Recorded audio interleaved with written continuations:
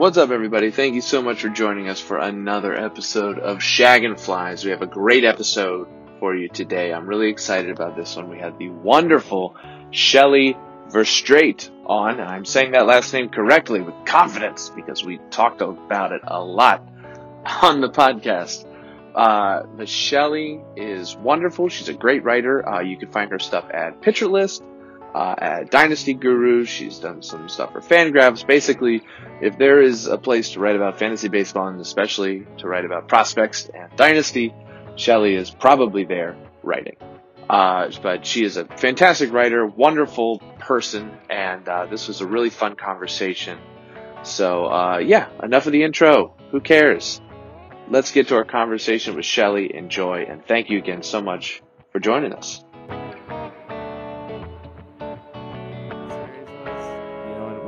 Last World Series was? Does anybody know? Zach? Shelly? I think I could tell you. What? All right, Zach.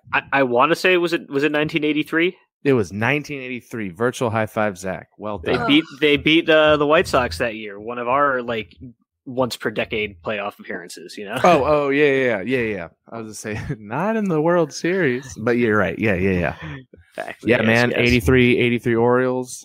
They had a couple shots at the World Series a little later on in the 90s. 97 wire-to-wire champs, and then little kid named Jeffrey Mayer. So Jeffrey Mayer, I don't think was Jeffrey Mayer. No, Jeffrey Mayer wasn't 97 because they lost to the Indians to Cleveland. God, I gotta stop doing that. They lost to Cleveland in 97. I think the first round of the immediately in the playoffs, which was stupid. 97 was the year that Brady Anderson hit 40 home runs, Cal hit 40, Palmeiro hit 40. Robbie Alomar was on the team. But anyways, no, Jeffrey Mayer was around then. It was 96 or something.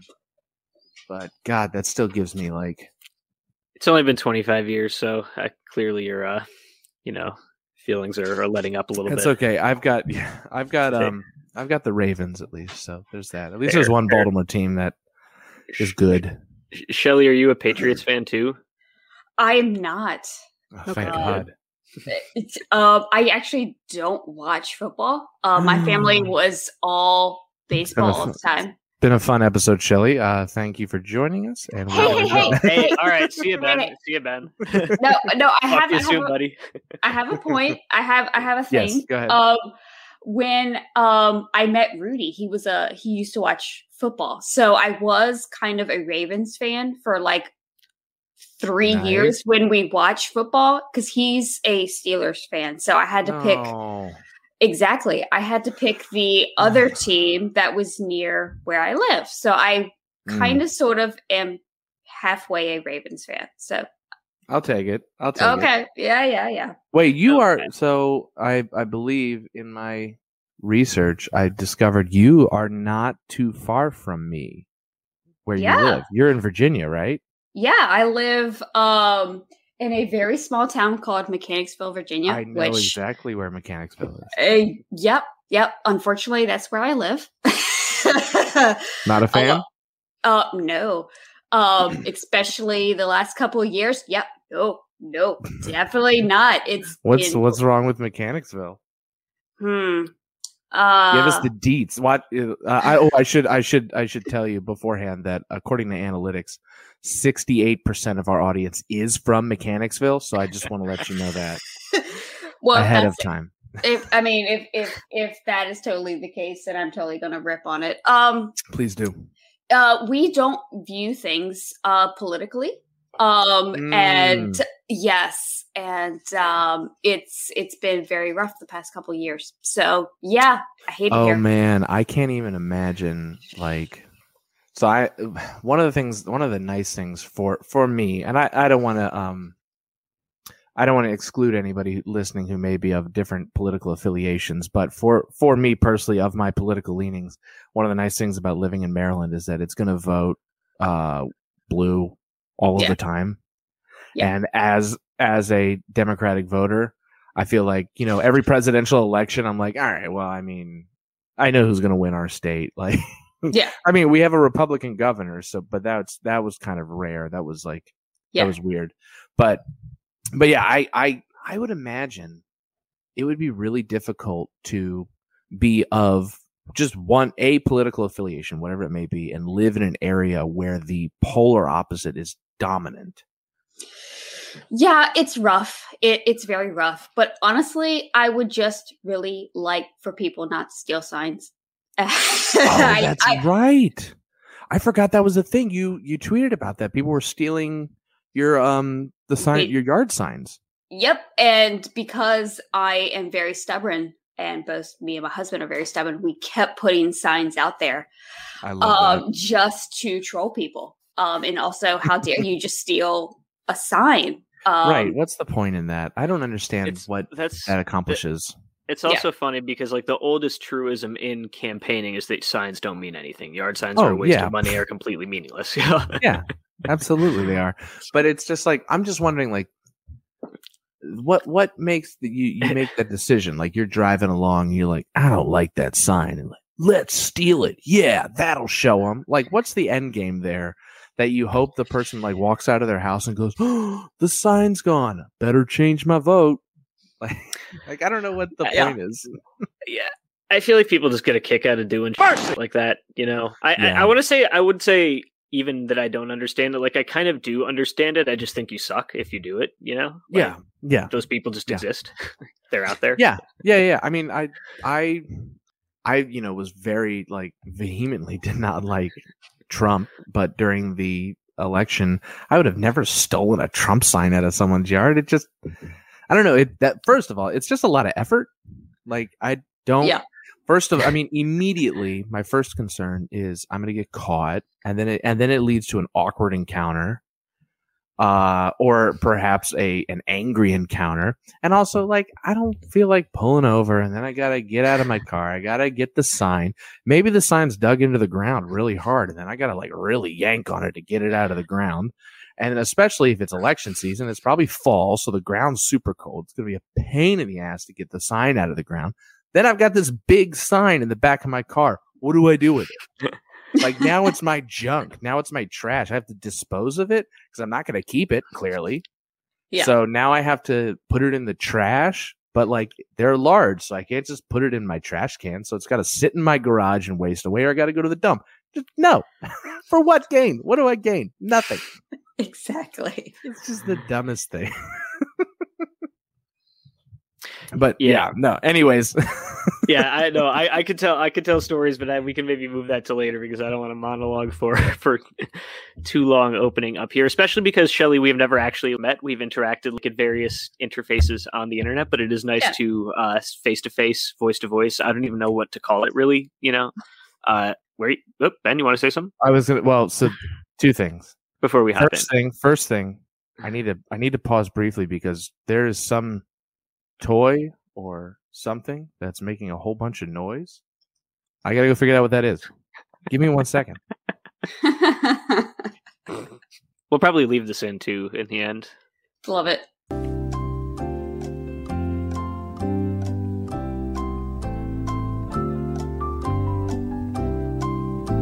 I don't know what it was. I think one of my kids' toys just kind of like came to life. Oh, but I don't know what it was. So my first thought, he's got this like, my 5-year-old has this Kindle Fire tablet for kids, and my first thought was, oh, he was watching like kids YouTube videos.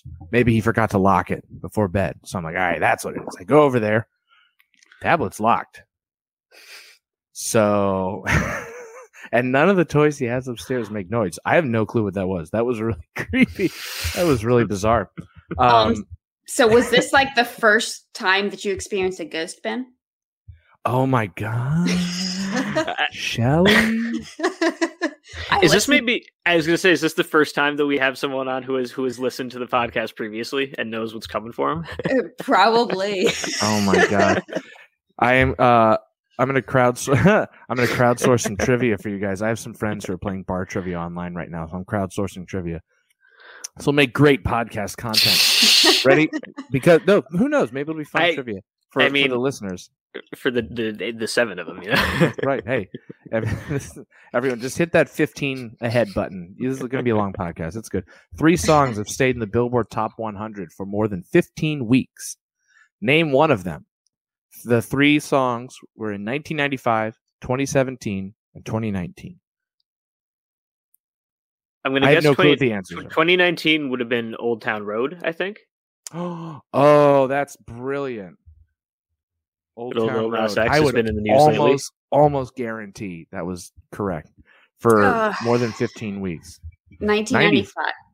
Boots 95, I have no clue. Boots Scootin' Boogie. Boots Scootin' Boogie. Is that a country song that Yeah. I don't know? By whom? Billy Ray Cyrus. Oh, he had a song that wasn't Achy Breaky Heart.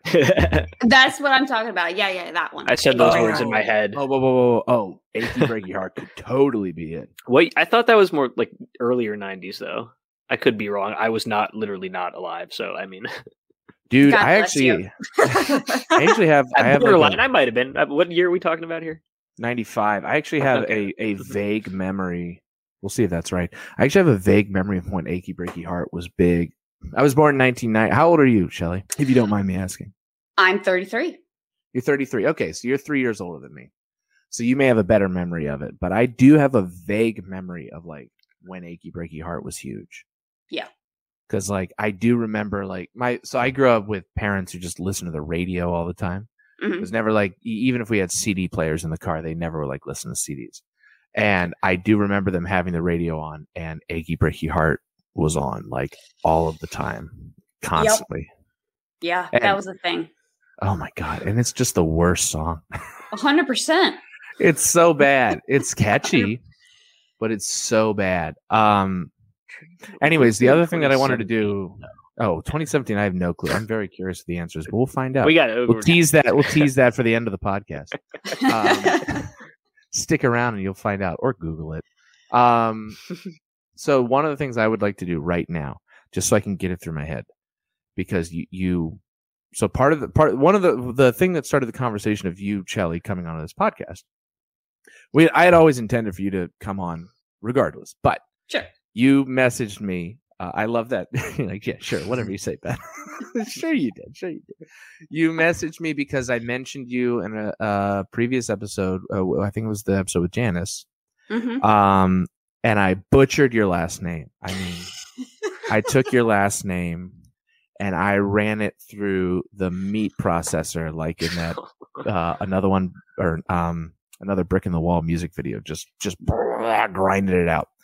So I want to sit here for like a minute and just say your last name multiple times, because I want you to know that this is not like, it wasn't like when I was talking about you in that episode that like for the first time I was like, oh God, her name's difficult. No, this is literally like every single time I have ever seen your name on Twitter, I have had part of me that like instinctually said, I hope I never have to say that out loud, because I will get it wrong, because there's just no chance I will get it right. So how is your last name pronounced? Verougstraete. Verougstraete. Yeah, so Verougstraete, like a straight line. You know what? So there's a lot of letters doing no work in that last name. 100%. There's a lot of silent letters, because there's like a G in there I'm not hearing. There's an OU that is doing nothing. Yep. Oh my God. They're just there for looks. Okay. It is. Yeah, they're just there to intimidate. The Dutch, I guess. like letters, is that Dutch or something related? Northwestern European. Hold on a second, Rudy. Last name. Where is it from? Belgium. Belgium. Is that Dutch? Belgium. Is that the same thing? No, that's Belgium. Dutch is the Netherlands. I should know this. Jesus. So in Belgium, I have a friend who's from Belgium. He explained to me that Belgium's government makes 0 sense.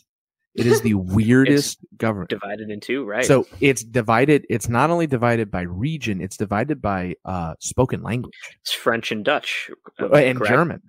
So there are locale governments, and then there is a French government, a German government, and a Dutch government, and there is a Belgium government, and they are all equally powerful, like all of them.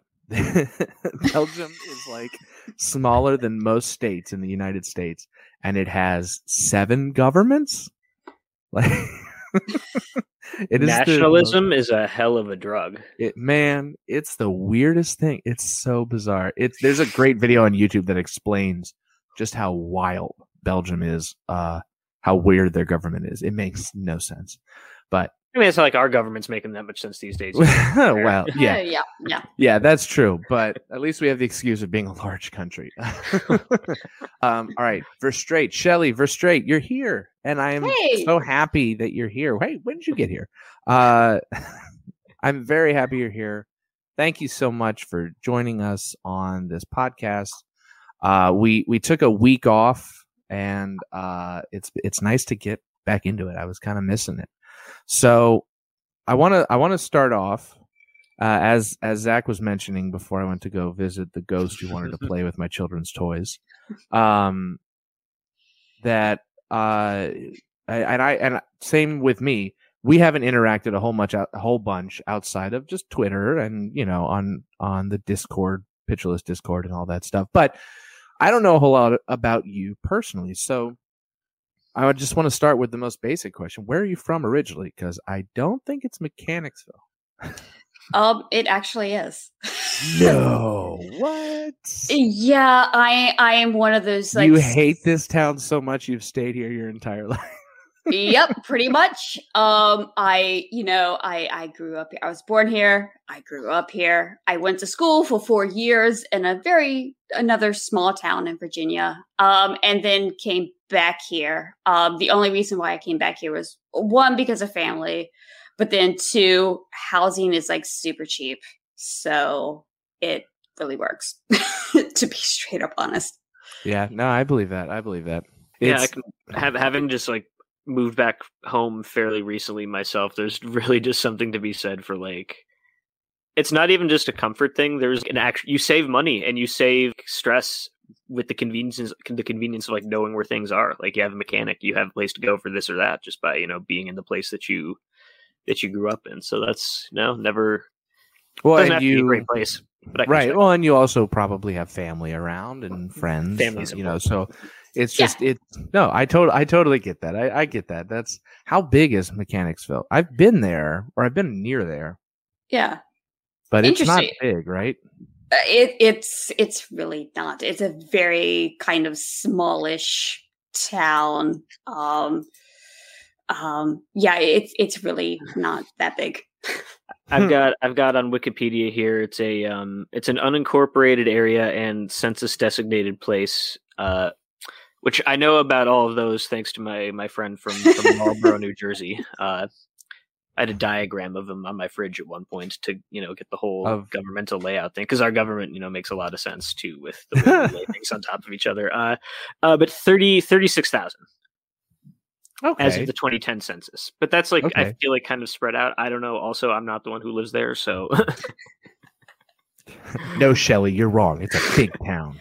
You don't know. No, that seems small to me. I don't know. Like, 36,000. I mean, depending on how big the town is. Yeah, that's it. It is. It would not shock me if it's much like many rural Virginia towns, because there are plenty of them. Yep. Yeah. So starting in Mechanicsville, what happened from there? You went to another small town in Virginia for 4 years. You said, what did that entail? Was that college? Yep. I went. Yeah, I went to college in a town called Farmville, which LOL. No. Yep. It was called Farmville. It was called Farmville. I absolutely love that. I'm just imagining they're like, people are in Virginia and they're like, what do we call this town? Well, what do you want to call it, Bill the Mechanic? How about Mechanicsville? That's fine. Hey, John the Farmer. What do you want to call the town down the road? Farmville? That works. 100%. There are so many vills. It's hilarious in Virginia. But the college that I went to is so laughable. It is called Longwood University. So nice. Yes, it's a very laughable name. So I went there. How big is for a 4 college? years. Again, very small. It used to be for years just a women's college. But then it kind of is not anymore. But it's very small. It took me about 8 minutes to walk from one side of the campus to the other. Word. That's how I went to University of Maryland, Baltimore County, and it was about a 10-minute walk from end to end, depending on which part of the campus. But for the most part, 10-minute walk from the parking lot to the other side of campus, and I loved that. I was a commuter, and I was like, "That's great." I don't need. I have a friend who went to University of Maryland College Park, and he would call me. And I'd be like, "Hey, what are you doing?" He's like, "Oh, just on my walk to class. It's about a 30-minute walk." Like, you're stupid. Why would you do that? Yeah. Like, that's insane. So, yeah, I never needed that. That's a 10-minute walk. Great. Yep. So what drew you to such a small college? I mean, if we're being honest, it was really easy to get into, and I was super lazy when I was in high school. So I got in. I'm like, okay, yep. That I cannot tell you how much I feel that. I was the exact same way. All my friends were like getting into like nice colleges, like University of Maryland or Towson University, and I got rejected by both of them. So I ended up, before I went to UMBC, I ended up at Shippensburg University, which is this like tiny college in the middle of Amish country. And they were like, "Where are you going to college?" I love like, Amish country. Shippensburg. I was like, "Oh, I'm going to Virginia Tech, University of Maryland." Where's Shippensburg? Like, it's not real. Yeah. It's just, That's funny. I mean, those things also literally just don't matter, though. Oh, yeah. It means nothing. We're all here. That's why I was saying to one of my younger cousins is, I think, a senior she's a senior in high school right now, and she's going to Tulane down in New Orleans, which is great. But she's a very, very, very high achiever, super stressed out about the whole process. And I was kind of a similar way. Like, I was very high strung about the whole thing. I went to Bard College in upstate New York, which is small school on a big campus, which is a good school, but also not elite by any means, or super hard to get into. And I remember talking to her a year or two ago when I was working in my office, and my office was small. There were 5 of us in there, and it was like me with my small liberal arts degree. The guy next to me had gone to Brown as an undergrad. Someone else had gone to Louisville as an undergrad. The other person had gone to Illinois State, and the last person had gone to Northwestern. And we were all there in the same place. Didn't didn't matter. We were all there. Yeah, and that's exactly. what I was trying to say to my cousin. It's like, it's really. I wish I could have said that to myself. However, several years ago, been like it. Yeah, I feel like unless you are like trying to get into like Harvard or Yale or like that, whatever career path requires that, you want to, one day I want to be a Supreme Court justice. Like, okay, then yeah, you should probably care about getting into like one of those schools. But other than that, who cares? And even how well you do in college. Like, I remember having a coworker. I used to work at a TV station in Baltimore, and my coworker and I both went to college together. And he graduated with a great GPA. I mean, like almost a 4.0, worked his butt off. He was, really good student. I was not, didn't graduate with the best GPA. And I remember telling him many times, I was like, "Hey, what was your GPA in school?" And he was like, "Oh, like 3.93. I was like, "You know what mine was? It was like under a 3. How much do we get paid?" "We get paid the same amount." He's like, "Shut up." But yeah, it's so silly. It's so silly. Your reasoning is very, very valid, I think. So you went. So this is a good transition to our next question. So you went to college. You did a lot of schooling, it looks like, to become a CPA. Yeah. And so that means, to me, like being a CPA is like what you wanted to do and what you want to do presently. So what is it when did you kind of like figure out like accounting is kind of the thing you wanted to do? And what is it about that field that really draws you in? Because to someone like me, it seems like crazy. it seems extraordinarily like boring. But any career could seem extraordinarily boring to somebody on the outside, which is why I would love to hear, like, what is it about accounting that drew you in? Because clearly you wanted to do it. It's not like you fell into the job.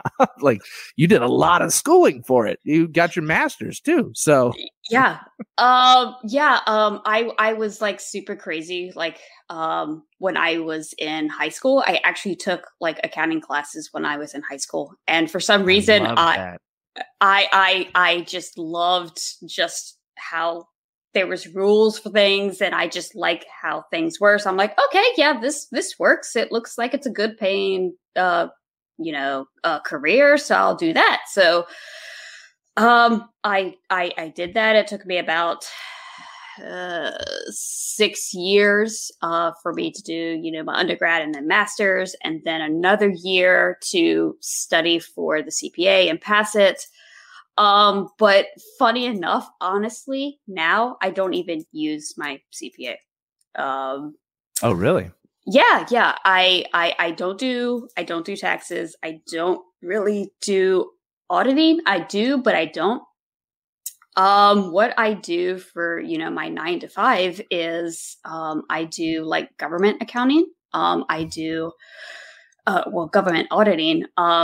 I kind of, look at like Medicaid, providers and make sure that they're doing what they need to do and just all of that type of stuff. So honestly, I don't even use my CPA other than I, fast track to promotions because of that. You know what? That's so funny. I forgot that you do, in my research, I found out that you do process Medicaid claims, or like you do Medicaid, maybe not process claim, but you do Medicaid stuff. Yeah.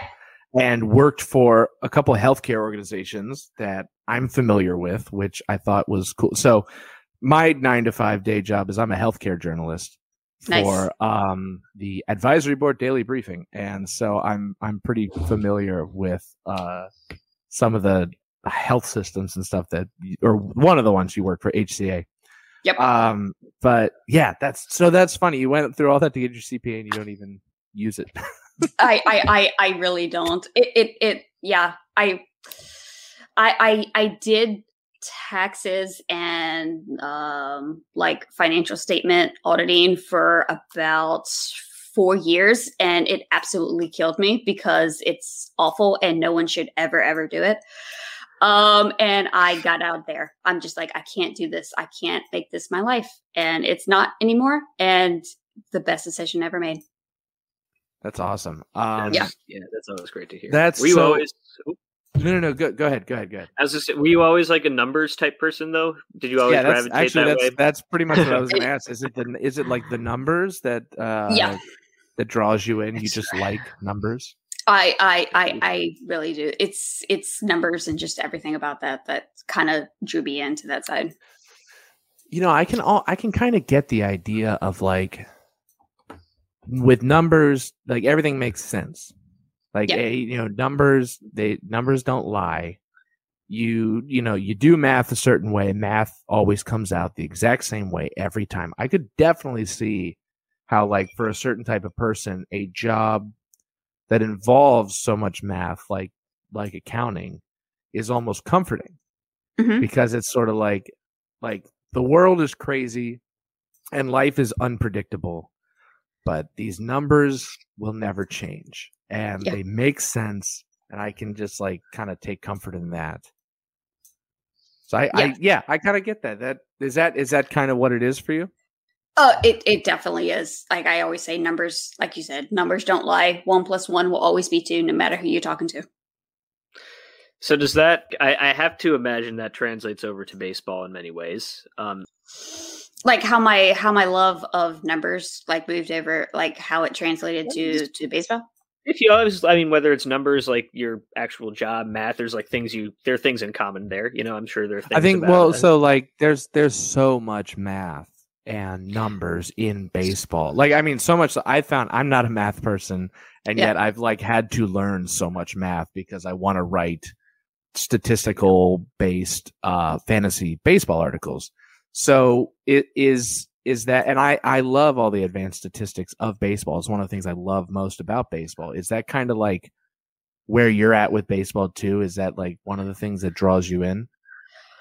It used to be. I mean, some of the math and statistics nowadays just boggle my mind, and I'm just like, I just can't. But I mean, I used to be like an uber nerd, and I love Excel, and I used to like have like massive spreadsheets that had like all of these stats, and I'd have all these formulas, and I could just like type in a name and put in my rosters and just see everything and see where things are going up and down.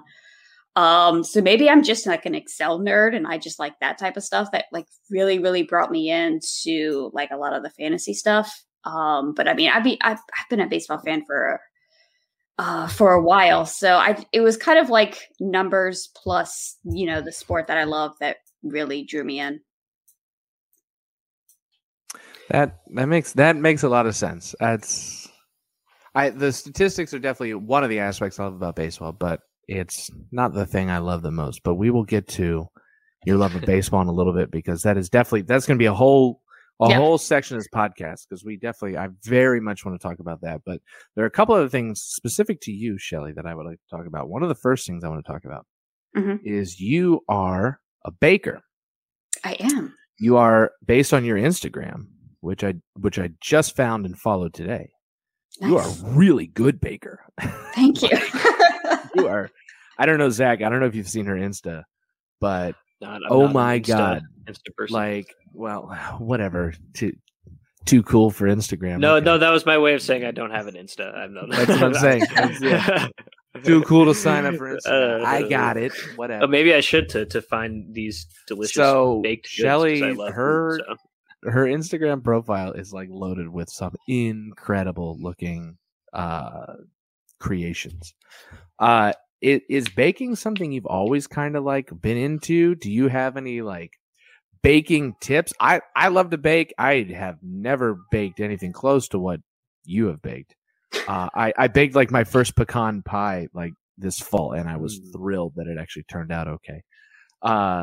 But has baking always kind of been a big part of your life, or has this been kind of a recent, pandemic thing? It really has been really a part of my life for a while. I would every Christmas I would always go over to my grandma's house and bake cookies. And then Easter, we do kind of things there. And it was just and even when I would just be over at her house, we would always bake desserts together. So it was like a really kind of like family thing. But then like once I, graduated college, I got married to my husband. He's a big sweets person. I'm like, well, maybe I'll kind of dabble with, baking here and there. And then I got addicted with all of these new recipes and techniques and just whatever. And it kind of ballooned from there.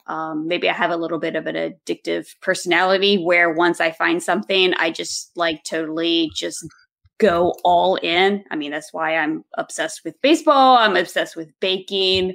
And I just always try to I got obsessed with it, and now I can't stop. So it's every weekend I'm doing something. Wow. Do you have a favorite thing to bake? Like, do you have something you consistently are baking a lot of? I guess maybe my favorite thing to do are cakes, because I can be a little bit creative, like with the decorations and stuff.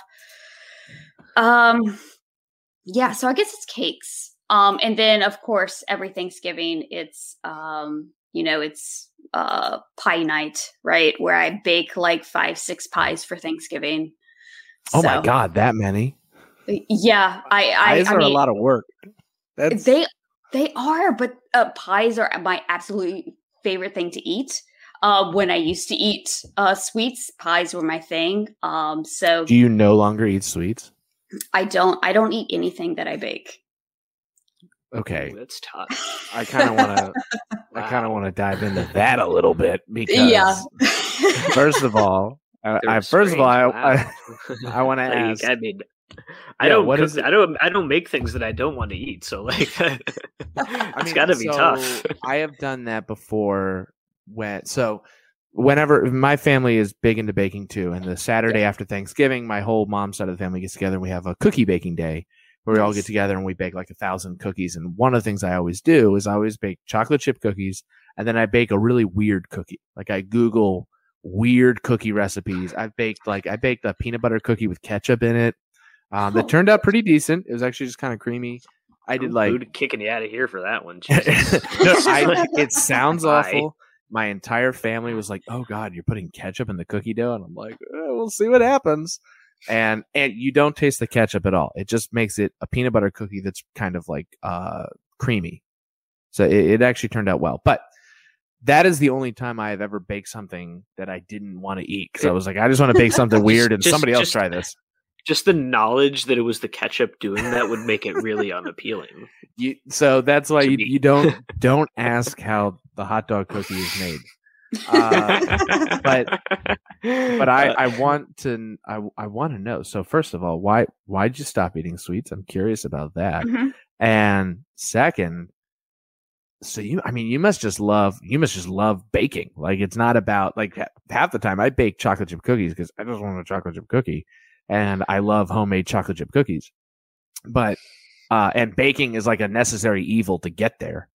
Yeah, but you must just love the process of baking. So what happens to all these cakes and stuff? Is your husband like eating like entire cakes and pies? Like you're baking every weekend. What happened? Like, yeah, I mean, I went through a kind of a very, very healthy eating phase after I graduated college, to where, I just like cut out sweets and meat and everything. And I mean, I still don't eat sweets and I still don't eat meat, but I've kind of been a little bit more lax when it comes to my healthy eating or different eating. I don't know if it's healthy, but whatever.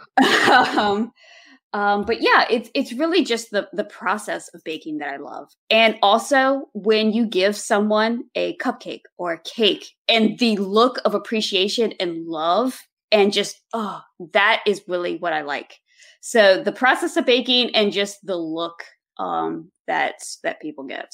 Well, that's actually a great point, because when you bake a pie for somebody, you bake a cake for someone and you give that to them, that means a lot. Well, it's like, because I think most of us, for those of us who don't bake, we think like, wow, like a lot of time and effort like went into that. Right, like that is obviously meaningful, because like that would have taken me all afternoon and blown up my entire kitchen. So like, and the fact that you did that and you're not eating it yourself.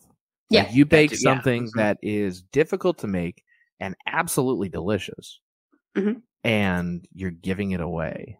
So I get that. I get that. That makes sense. Yeah. I had one more question I wanted to ask about that though. I do bake sometimes. Like that's a pandemic thing, as Ben kind of hinted at for me.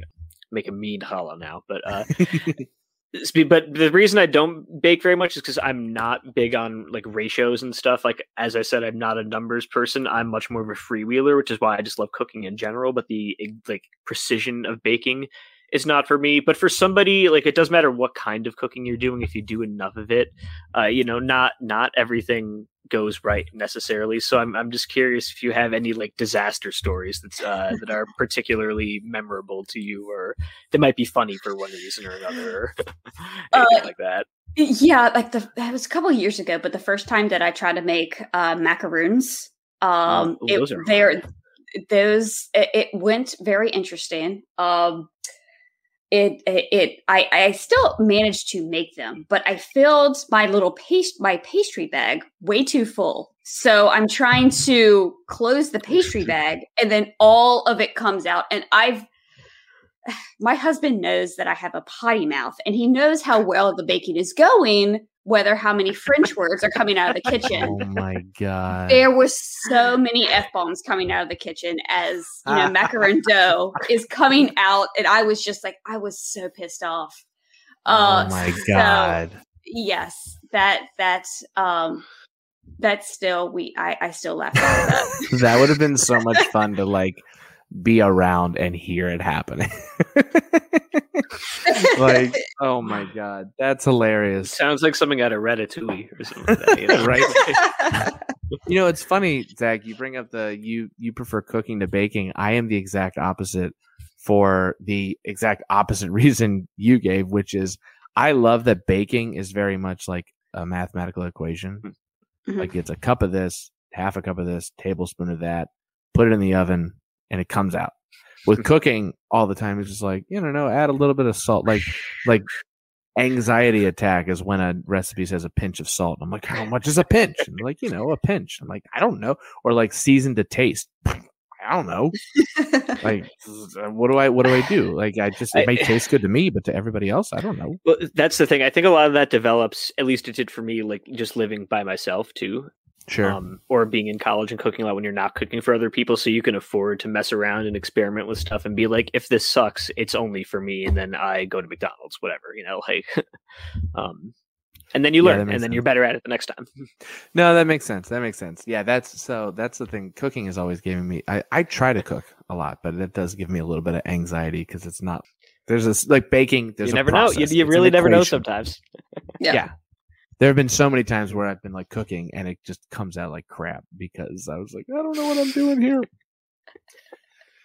But Shelly, I would like to ask next question. You have a dog. You have multiple dogs, as I recall, correct? I have two. Dos perros. Yeah. Perros is Spanish for dog. I hope I didn't just say horse. I don't remember. I haven't done Duolingo in a long time. So tell us a little bit about your dogs. You tweet out pictures of your dogs very frequently. Yeah. They seem like very good boys. And their names especially. Yes. Tell us about their names. Where'd you get them? I love it. Yeah, I am a proud dog mom, so I probably tweet way too many pictures of them. I have two French bulldogs. The older one, his name is Orsillo, because of the great Don Orsillo, who used to do Red Sox broadcast, and then Nesson was stupid and fired him. But now he's in San Diego, so he's probably in a much better place. And then I have our little quarantine puppy that we got him right before COVID really shut things down. His name is Soto. So it's Orsillo and Soto. I love them so much. Are they both? They're both bulldogs? Yeah. They're both French bulldogs. Yeah. I love bulldogs. Yes. They so never had a bulldog, but I my friend's mom had two bulldogs, and I just love their little fat little bodies. Mm-hmm. They just kind of waddle along. Like it sounds like a tuba should be playing behind them as they walk. Where it's like boom, boom, boom, boom, boom, boom, boom, boom, boom. And they just yeah, and they're so goofy. So the one that my friend's mom had, the older one, was blind, which was sad, but also funny because this little pudgy little bulldog would then just like run into walls. It would just be like and just slam into a wall. Terrible, but I don't think you could not laugh oh my at God, it if it happens in front of my face. Thing. Well, because as long as it's like not being harmed or anything. No. It would just lightly like boom. Like and the whole time it's got that happy bulldog face where it's like panting and just like, oh, whoopsie daisy. And it would like be in your way and you'd be like, oh, I need to go around you. Like, cause it doesn't know where it is. It was the funniest thing, but yeah, bulldogs are the best. Yeah, they're really good. Except Soto gets a little bit too excitable. I think we need to, once me and my husband are fully, got our vaccinations and all that stuff, we probably need to take him to training because he's a little rambunctious. Because it really sucked because we got him in March and we couldn't really socialize him with with anybody or whatever. So yeah, he's a little crazy. Like he's like a little Napoleon. Like he's very small, but he thinks that he's huge. Because like the last time we took him to a Frenchie meetup, we have a Frenchie meetup every month. Here in Richmond. He decided that he was big enough and strong enough to go into the big dog park. So he was trying to chase dogs right across the fence, and then one of these big dogs decided to bark at him, and he was like, "Oh hell no! I'm going to rip you apart." So he managed to like get under the fence and started chasing like this big dog, right? And of course, the big dog is like, "What are you doing?" And started to, yeah. So my poor husband had to like jump over the fence to rescue him because he's little Napoleon. And he thinks he's 10 feet tall and bulletproof. That's hilarious. Little dogs are always like that. Though. You gotta love them. You gotta love them for it. So, to stick too much on the names though, which I really do love. I just want to know because those are great names. But were they the first ones that came to your head, or were there other like considerations involved potentially? Yeah. So with the first one, with Orsillo, we had a hard time. Me and my husband had a hard time figuring out what his name should be because we were like, okay, this is our first dog, but we wanted to be baseball related. But so we were just kind of like going back and forth.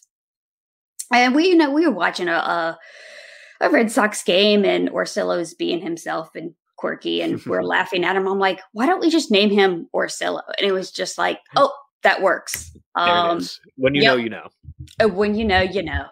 And then when it came to Soto, I kind of gave my husband a little bit of a break there because I mean, he's a Nationals fan, so I'm like, okay, we should probably have our next dog be a Nationals kind of baseball fan name. And why did I think he was a Reds fan?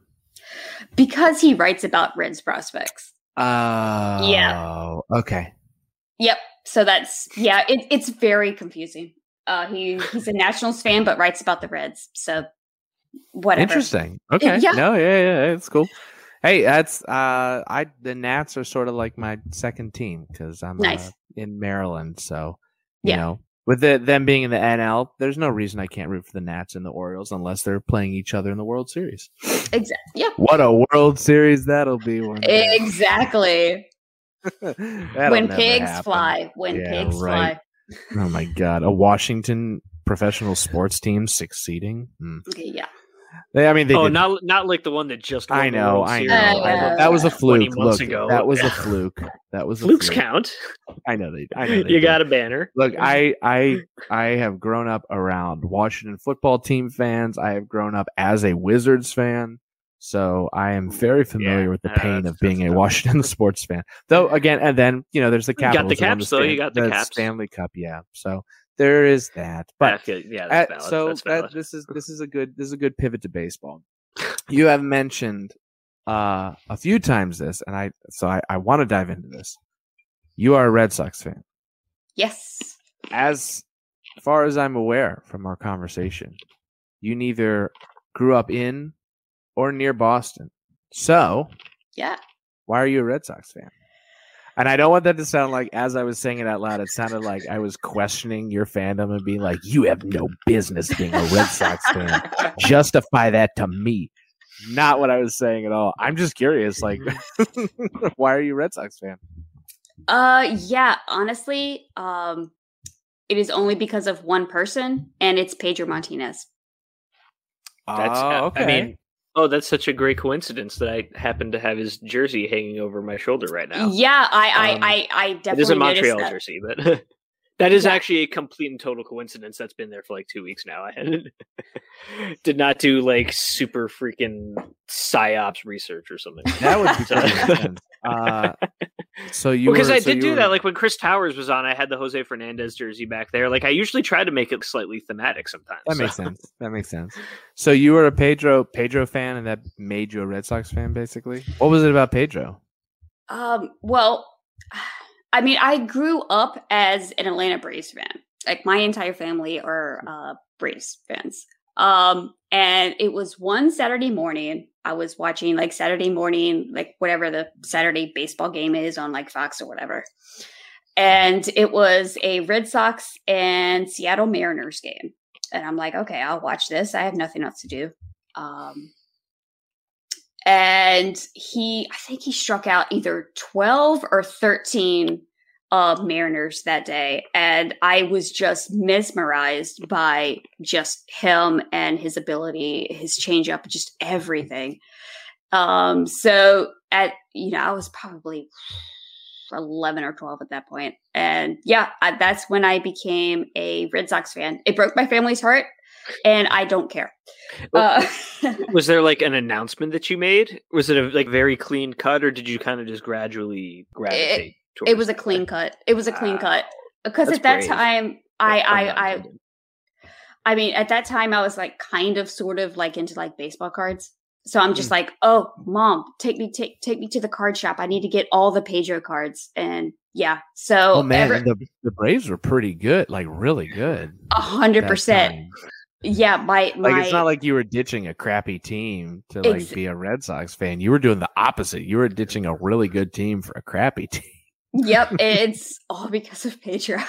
And my mom was like, "What? Why do you want, to get Pedro cards? Like, nothing against him. Like, he's a really good pitcher, but why you want Pedro? Don't you want like Chipper Jones cards?" And I'm like, "Well, no, I'm a Red Sox fan now, Mom." And so ever since then, it's just been straight up Red Sox.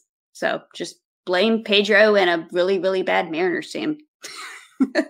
I'm glad though that it's not like, well, once they won the World Series, I was kind of like, man, sure, I'll be a Red Sox fan. Like I was gonna say, that's a great return on investment that you got there. If you were like a Braves fan up until that point, and then kind of like flipped it around, that's you picked your spots beautifully. Yes, I did. Yeah.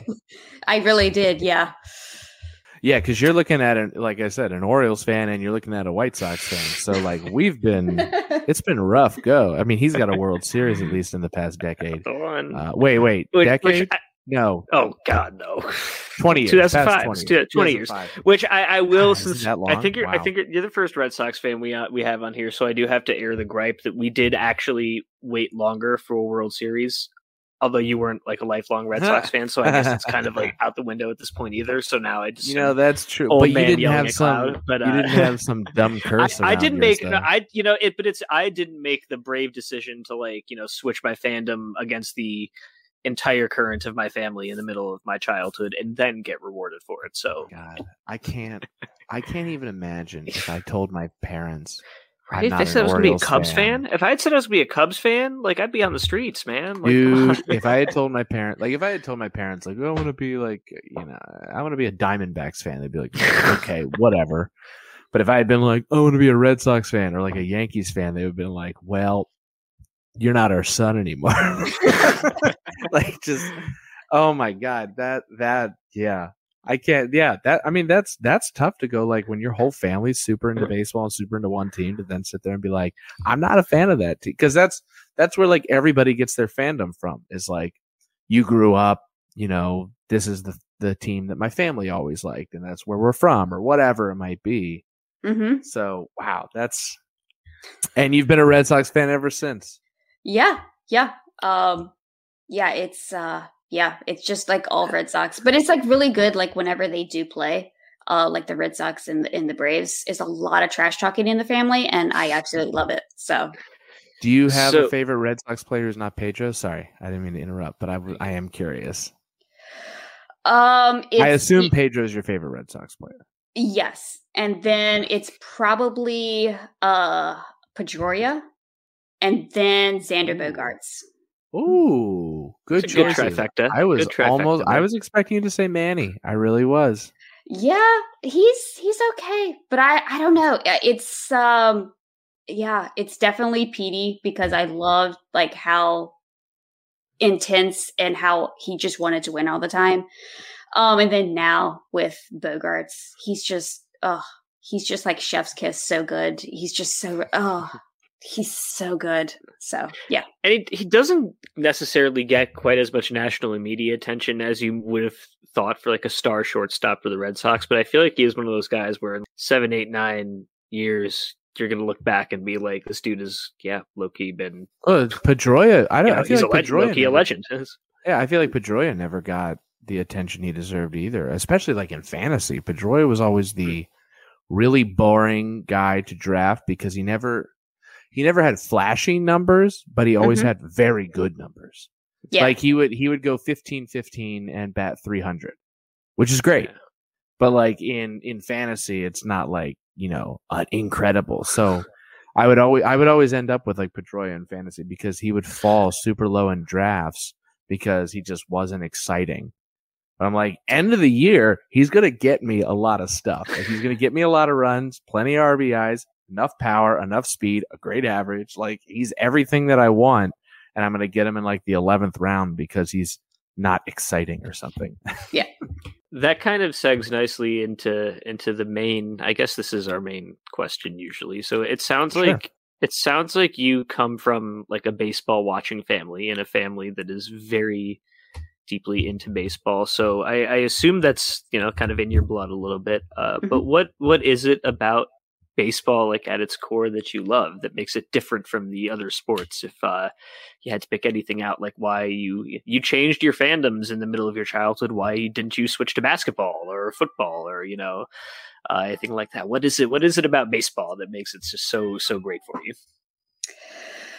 Oh, geez, that's a really good question. I don't know. Honestly, I guess it's just, it's there every day for you. It's on every day. I love how competitive it is. Honestly, it's basically pitching. I love pitching. I could just watch any type of, I just don't understand how people can do what they can do with a ball and how it can move and all that. Give me a pitching. I cannot nod harder. Like, that is, pitching is my favorite thing. I firmly believe that pitching is like the most artistic expression of sports. Like, there's a lot of things in sports that I think are like art. I think a beautifully executed alley-oop in basketball can be like art. I think an incredible deep pass in football that's caught right at the right spot for a touchdown, that can be art. But man, pitching is just like watching, good pitchers. It's like watching Picasso just constantly painting masterpieces over and over again. Watching like Clayton Kershaw pitch, and it's just like to take this weird little ball of like cork and yarn or whatever is in it. I don't think it's yarn. Whatever, whatever's in a baseball. I'm pretty sure. Yeah, sure. Cork and yarn and stitching, and just to take this ball and to make it do the things that it does. It's incredible. Like, I don't know how people hit things. That's why, like, man, when people complain about pace of play in baseball and they're like, strikeouts are at an all-time high, boo. I'm like, are you kidding me? I love that. I can push back on that a little bit. So many strikeouts. I could push back on that a little bit. It would take an entire episode, but I know I do see what you're saying, though. I do absolutely see what you're saying, and I think there's something about baseball in particular when you guys talk about it like that, where you think about it as opposed to football or basketball or hockey or soccer or most other sports. It's really one of the only sports where there is not any like physical, like person to person, actual mano a mano competition there. So there's an aspect of it that's a little different where it's like you could be like, you can't, someone who is like, I don't know, a defensive lineman who has 150 pounds in some fantasy worlds on an offensive lineman is going to win 10 times out of 10. But it's not necessarily just about physicality.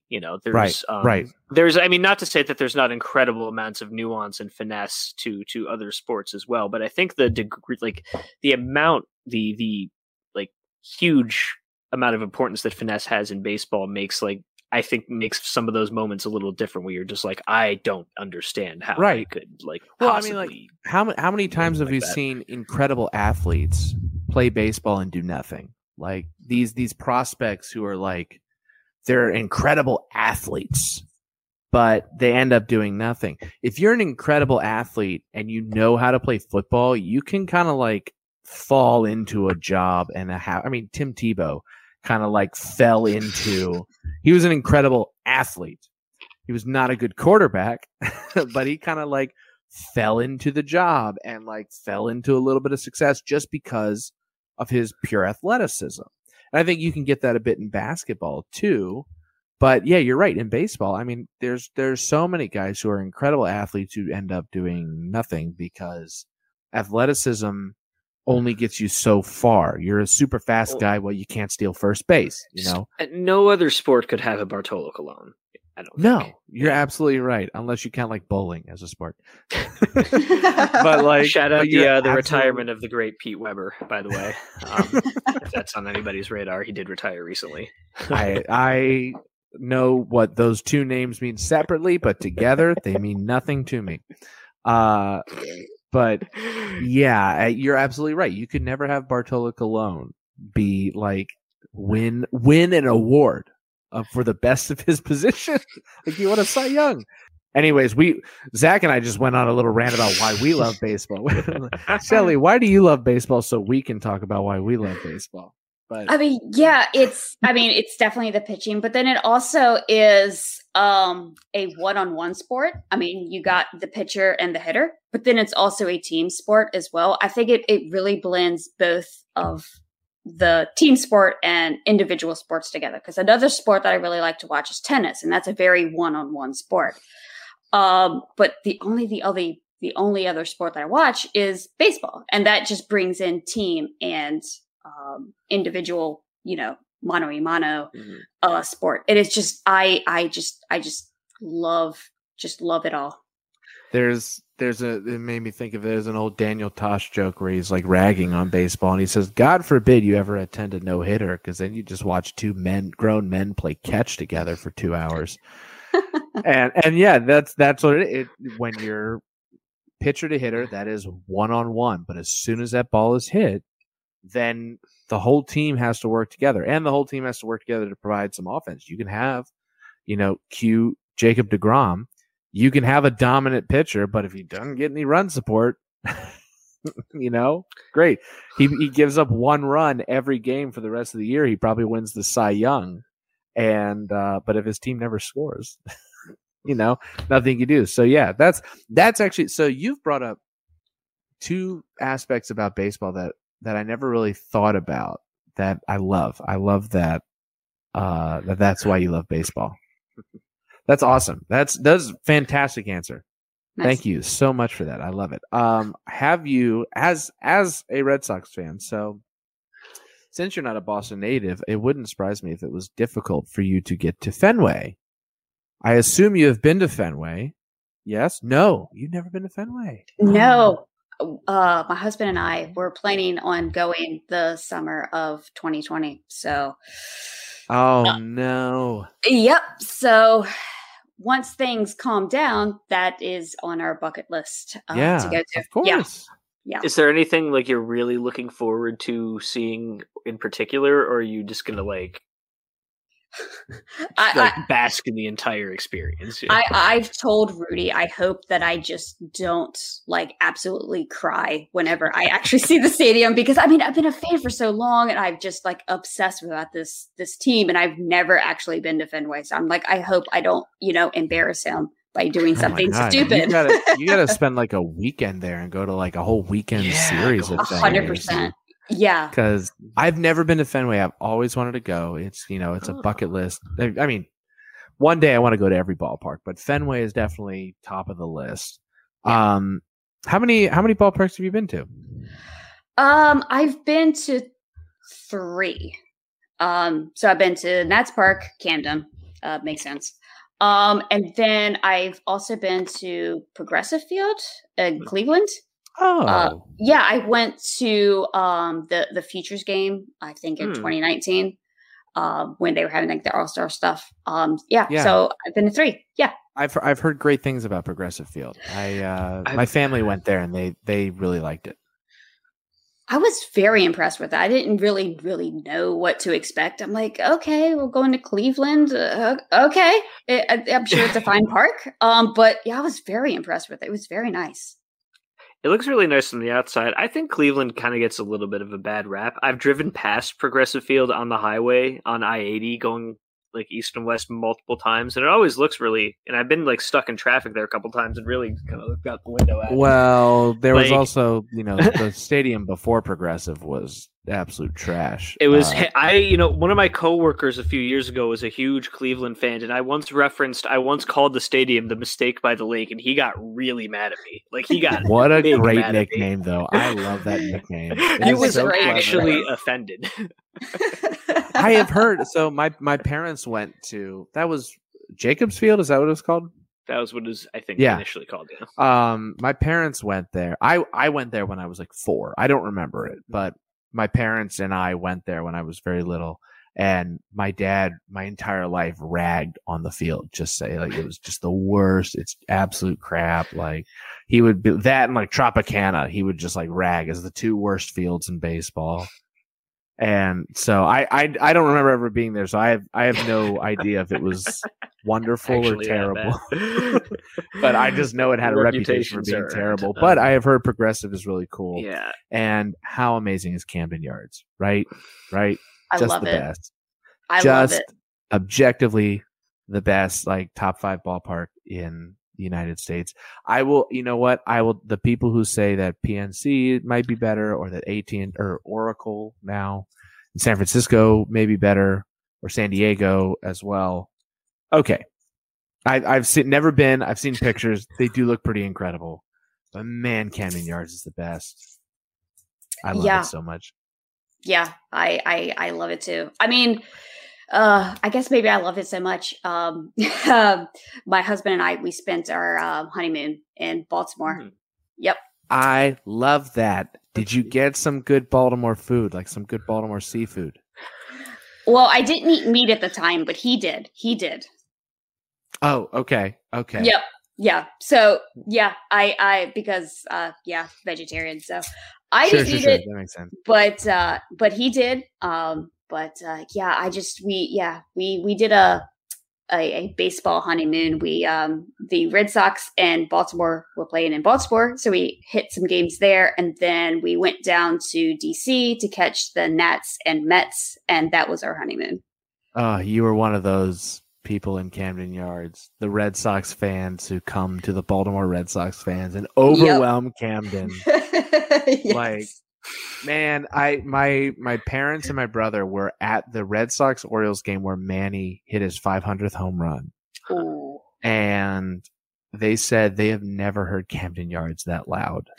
Oh, no. Like so the Orioles used to do this thing where, you know how obviously 7th inning stretch in Fenway, they play Sweet Caroline.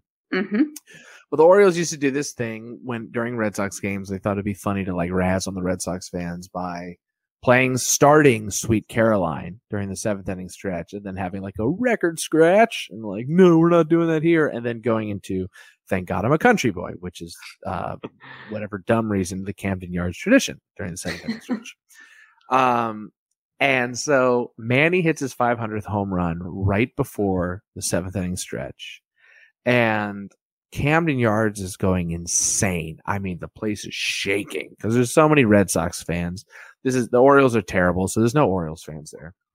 And they go into the 7th inning stretch, and Camden Yards does this pretend Sweet Caroline thing. Well, the Red Sox fans don't care that there was a record scratch moment because they're like, oh my God, so everyone's singing Sweet Caroline and freaking out because Manny hit his 500th home run. And my parents said it was one of the most disgusting things I've ever witnessed. They were just sitting there like arms folded, just like so angry, which I would have too had I been there. I was supposed to have a game. Yeah, totally fair. I would have been like, I hate this. I would have been shouting at people like, you all suck. Manny's overrated. You know, whatever. Oh my goodness, you're such a hater. No. Let me tell you, Shelly, you are wonderful, and I love you. But if there is one team, if I had to pick between Red Sox and Yankees, I hate them both. I will pick the Yankees 100 times out of 100 because there is no team in baseball I hate more than the Red Sox. That is nothing like Shelly. You are wonderful, and so are Reds. There are plenty of Red Sox fans that I love, but man, do I hate the Red Sox so much. I mean, our fandom doesn't really does make not us help. look great. Well, It does not help. It really doesn't. So that I and the whole understand. Adam Jones thing kind of added fuel to the fire. 100%. That was tough. It was real bad. And then I mean, look, sometimes the Boston thing can be endearing. Like a couple days ago, the Orioles Red Sox game. Not the racism. The racism is not endearing. Oh no, That's not what I was. I knew that's not what you meant. I knew that's not what you meant. Having come from the greater New England area, like roughly 6 months ago, I was just a little of the idea of it. The endearing, like, is it? No, I'm the funny thing. So, like the example. The example I'm going to give is a couple days ago, the Orioles are playing the Red Sox. Fenway's mostly empty. Matt Harvey's pitching, and there's a guy who is just shouting, "Hey, Harvey, you suck!" the entire game. And it made me laugh. But the thing that made me laugh so much is Harvey comes out, Adam Plutko comes in, and immediately, as soon as Plutko takes the mound, you hear, "Hey, Plutko, you suck too!" And I just died that he was just like, I gotta let him know. I gotta tell him it's not just Harvey. All of them suck. I gotta let him know. And then like Trey Mancini's up and the pitch comes in, and as it crosses the plate, the guy just goes, "Ah!" like shouts to try and distract Mancini. And then he just starts shouting like, "Mancini!" I think there is a similar character hilarious. at the White Sox Angels game series. I think there's just a lot of, because there's so fewer people in the crowds, I think you can just pick up hecklers. Oh man, but it just like, it was such a Boston thing, and it made me laugh so that's also, yeah, I can hear it. I can hear it for sure. So you were at Progressive Field a couple years ago for the Futures game, which is super cool. Which I always enjoyed watching, but that also brings up, so you were a prospects person, first and foremost, maybe not first and foremost. I don't know. You can, that is the thing you are known for. I would say if anybody knows you, it's for feel free. Please contest that if you feel that is not the case. But you do great work with prospects and like your depth of knowledge. I think we were talking about it. This is actually how you might have come up on the last podcast. Is that like the depth of knowledge that you prospect people have is really, truly incredible. So I want to ask like how that came about and like what you enjoy about the prospect part of baseball specifically, and all that good stuff. Like, what does that mean to you? Oh yeah, I mean that's how I really got into writing. To begin with, I mean, I used to, just play, just a few like 10-team like fantasy baseball leagues. And then I'm like, you know what? There's really no women writing or podcasting, and I'm tired of listening to men. No offense. So I'm like, None you know taken. what? I'm gonna give this a try. I'm just gonna, start something. So there was a site called Prospects 1500 that was like looking for writers. And I'm like, okay, I'll give this a try. So I got assigned the Nationals beat. And I'm like, okay. So then I really started to really dig into obviously the Nationals farm system. And I'm like, wow, there is like so much more baseball, right? So this is like really cool. I could just watch even more baseball. I can like know more players and just all this other stuff. And it just kind of like snowballed from there to where it's, again, just more players. I mean, I just more players, more baseball all the time. Absolutely love it. You can even watch baseball in the winter because you got winter leagues and stuff. So it's like baseball nonstop. So yeah, that's really what I like about the prospect scene. Yeah, that's so pure. It really just is about the baseball, which is amazing. Well, that is, there's like literally too little of that sometimes in the entire industry. So do you I assume you haven't been to too many major league parks. Have you been to a lot of minor league games in that case, or do you just really follow from afar sometimes? If that's the case, that's insanely impressive, I gotta say. I actually do go to a lot of minor league games. I used to travel for work, like around the state of Virginia. So like whenever I was in like some other small town in Virginia, and there's quite a few like minor league parks. Well, used to be. Who knows at this point? Because Norfolk Tides, right? Yes, I've been there many a time. AAA affiliate for the Orioles, for anyone who doesn't know. Yep. So like whenever I was just kind of like randomly at a, hotel, just sitting there with nothing to do, I would just, spend $5-10, go to a minor league game and just whatever. So I've been to many minor league parks around Virginia. And even though that I'm not traveling, even before the pandemic, there is like a minor league park that's like 10 minutes away from me that I go to all the time. So yeah, I go to a lot of minor league games. I love them. The thing that the way you the reason you came, as you know, but for anyone who doesn't know, the reason you came up in the previous podcast is I was saying that it is so impressive to me that dynasty fantasy writers know so much about so many players. Like, I find it almost overwhelming to know a lot about all the major league players and maybe know a tiny bit about some prospects. But the fact that I could probably right now be like, what's your opinion on Bryce Terang's future in the Major League Baseball? And the fact that you could probably off the cuff tell me is incredible. You and like Andy Patton, who writes for Pitcher List, I have asked him on many occasions, like I'm in 2 dynasty leagues. I've been like, hey, I'm really curious. What do you think about this guy? Because I'm thinking about a trade. And just like, man, right off the cuff, he'll just be, yeah, here's what I think about like the Mariners 18th best prospect. Like, just, it is incredible to me. And you are like that as well. And so that has always been like, it's like watching a magician do something incredible. It truly is. It's amazing that you have so much knowledge, because you also have a ton of knowledge about major league players too. It's not like you're only about prospects. So just kudos to you and every dynasty writer out there, because that just is overwhelming to me. Yeah. When it comes to Bryce Terang, like with the trade of Orlando Arcia today, maybe it kind of ups Oh, wait, his, what? his. Oh yeah, you didn't hear about that? Yeah, Orlando Arcia driving all traded. day. Damn. Yeah. So maybe Bryce Terang's timeline is kind of amplified there. But yeah, Anyway, I don't know what is wrong with my brain. But whenever I read something or hear something when it comes to a baseball player, it just kind of sticks. It's pretty funny. Like my husband, like whenever he has like a question, like for his, he just restarted playing fantasy baseball this year. So he'll just like spit out a player.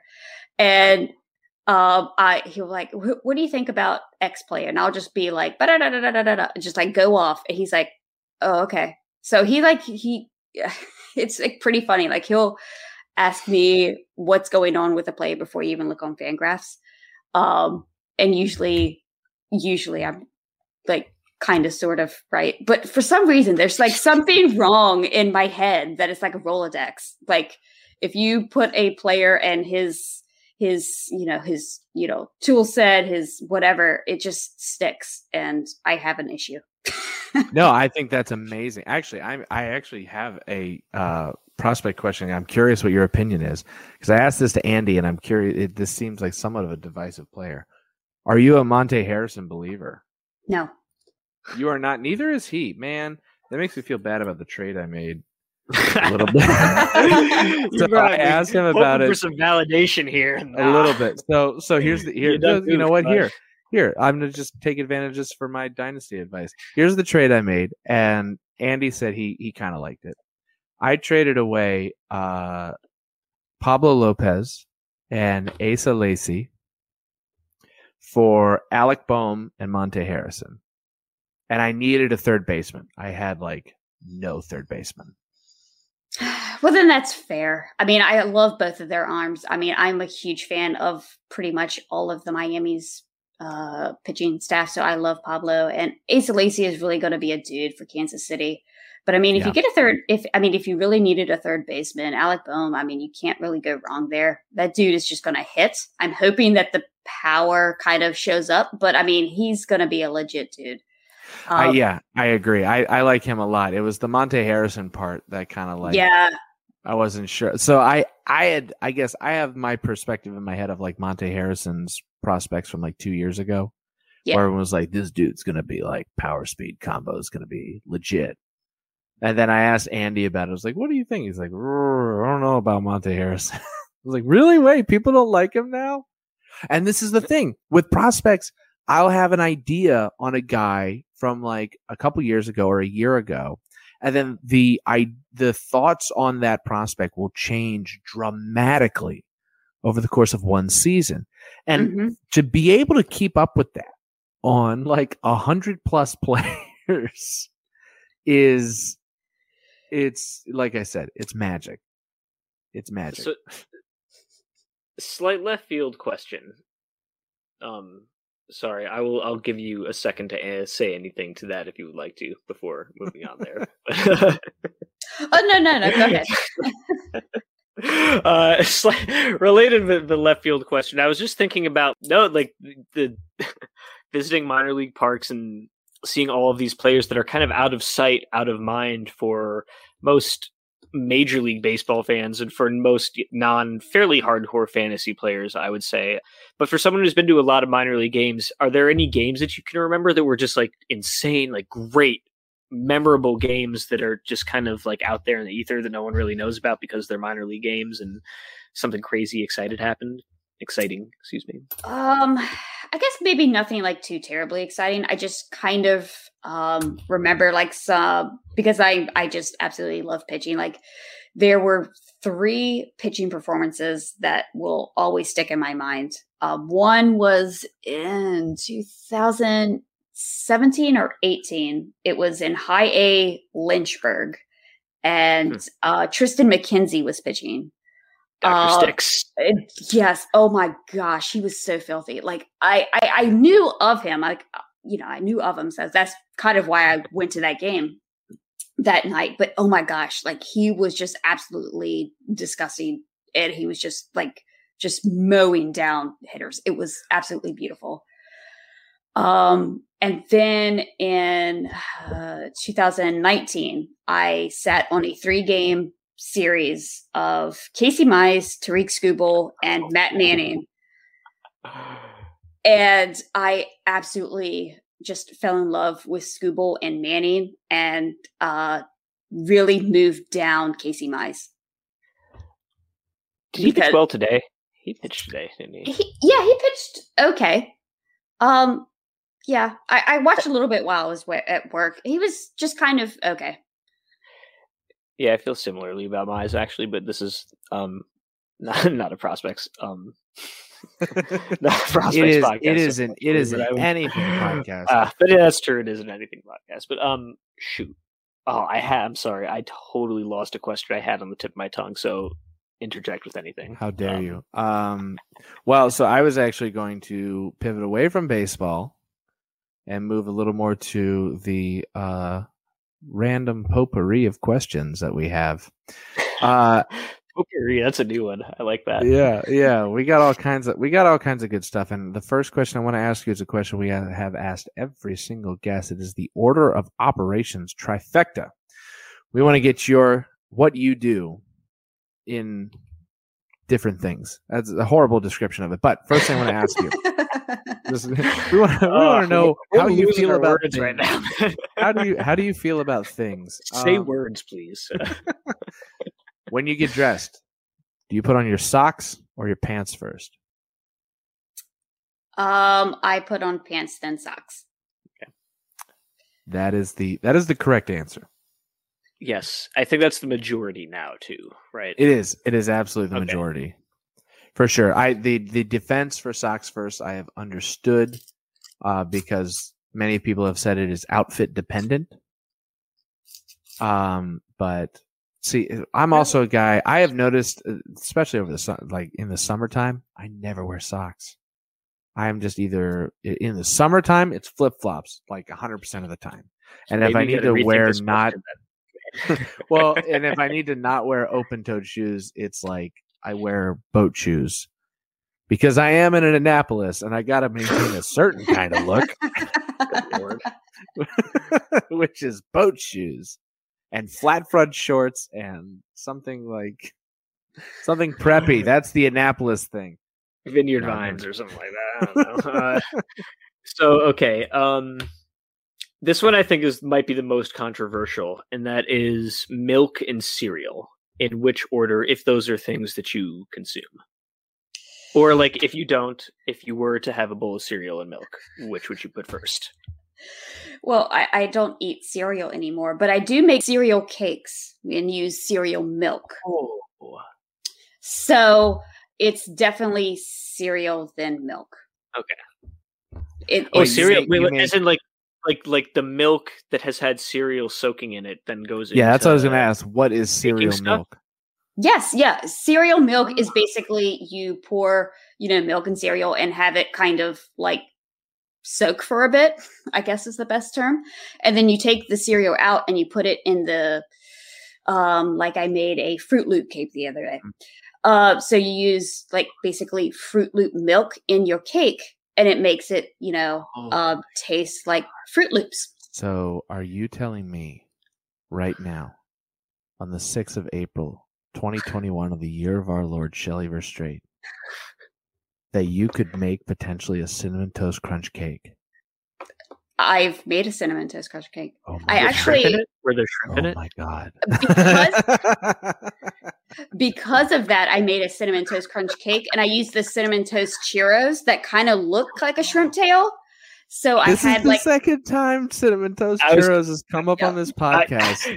I was literally waiting to say, like, Jake Seeley's head is exploding right now. Cut to a shot of Jake Seeley, like, doing karate kicks in the air. That is his, I don't know if you know, but that is Jake's, like, number 2 cereal all time. I think it was on his list, number 2. Because he said that Cinnamon Toast Crunch is amazing, but it gets soggy in the milk. But Cinnamon Toast Churros solves that problem by changing the shape of the cereal so it never gets soggy. So did you put the cereal, like the churro part of the cereal, on the cake and stuff as like a decoration type thing, like on the frosting? Yeah. So on the inside, I made like a Cinnamon Toast Churro Crunch. So I baked some Cinnamon Toast Crunch churros with sugar, brown sugar, butter, and a little bit of milk powder. So it made like this really kind of crunch crumble. So that's on the inside. And then on the top, I also sprinkled that with some of the churros to kind of make it like play on the shrimp tails. Sweet baby Jesus, Shelly. That sounds amazing. How far of a drive is it to McKinney? I may be requesting a cake. That sounds incredible. Man, I didn't know you could make cereal cakes, but I guess now that I think about it, you could probably turn anything into a cake. But like a whole world of possibilities. Yeah, there's so many things. You can make an Oreo O's cake. Like that's amazing. Anything that requires milk or dairy. Yeah, it can have a cereal component to it. Wow. The last part of the order of operations trifecta, the thing that makes it a trifecta, when you brush your teeth, water or toothpaste first? Water, toothpaste, and then a little bit of water on top of that.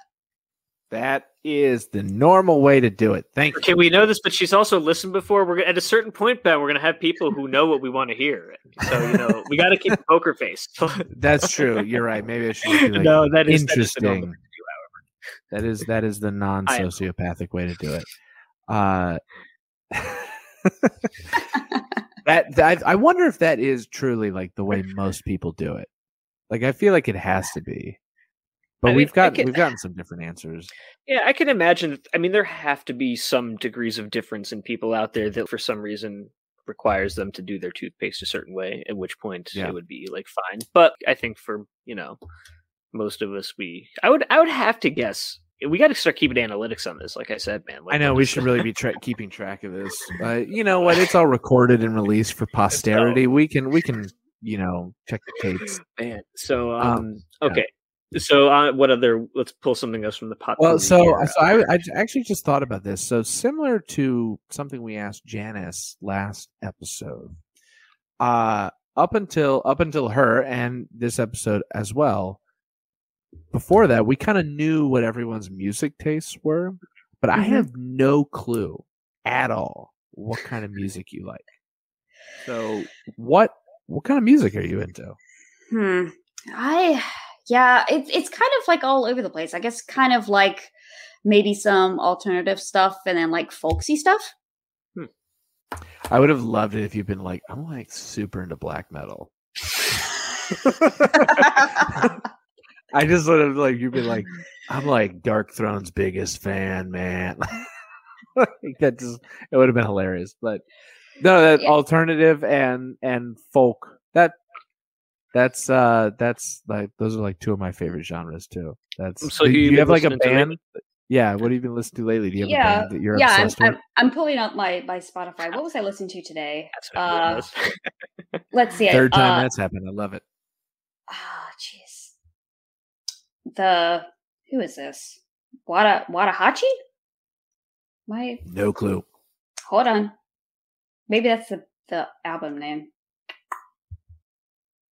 This is really, really great audio, let me tell you. This is fantastic. This is the best radio. You know what? I used to work at a radio station, and one of the things they told me in my years in college in media communications was that if there's one thing you want on radio, it's dead air. Yep. They were just like, as much dead air as you can get, because you know what happens? It makes people think introspectively. And nobody wants that.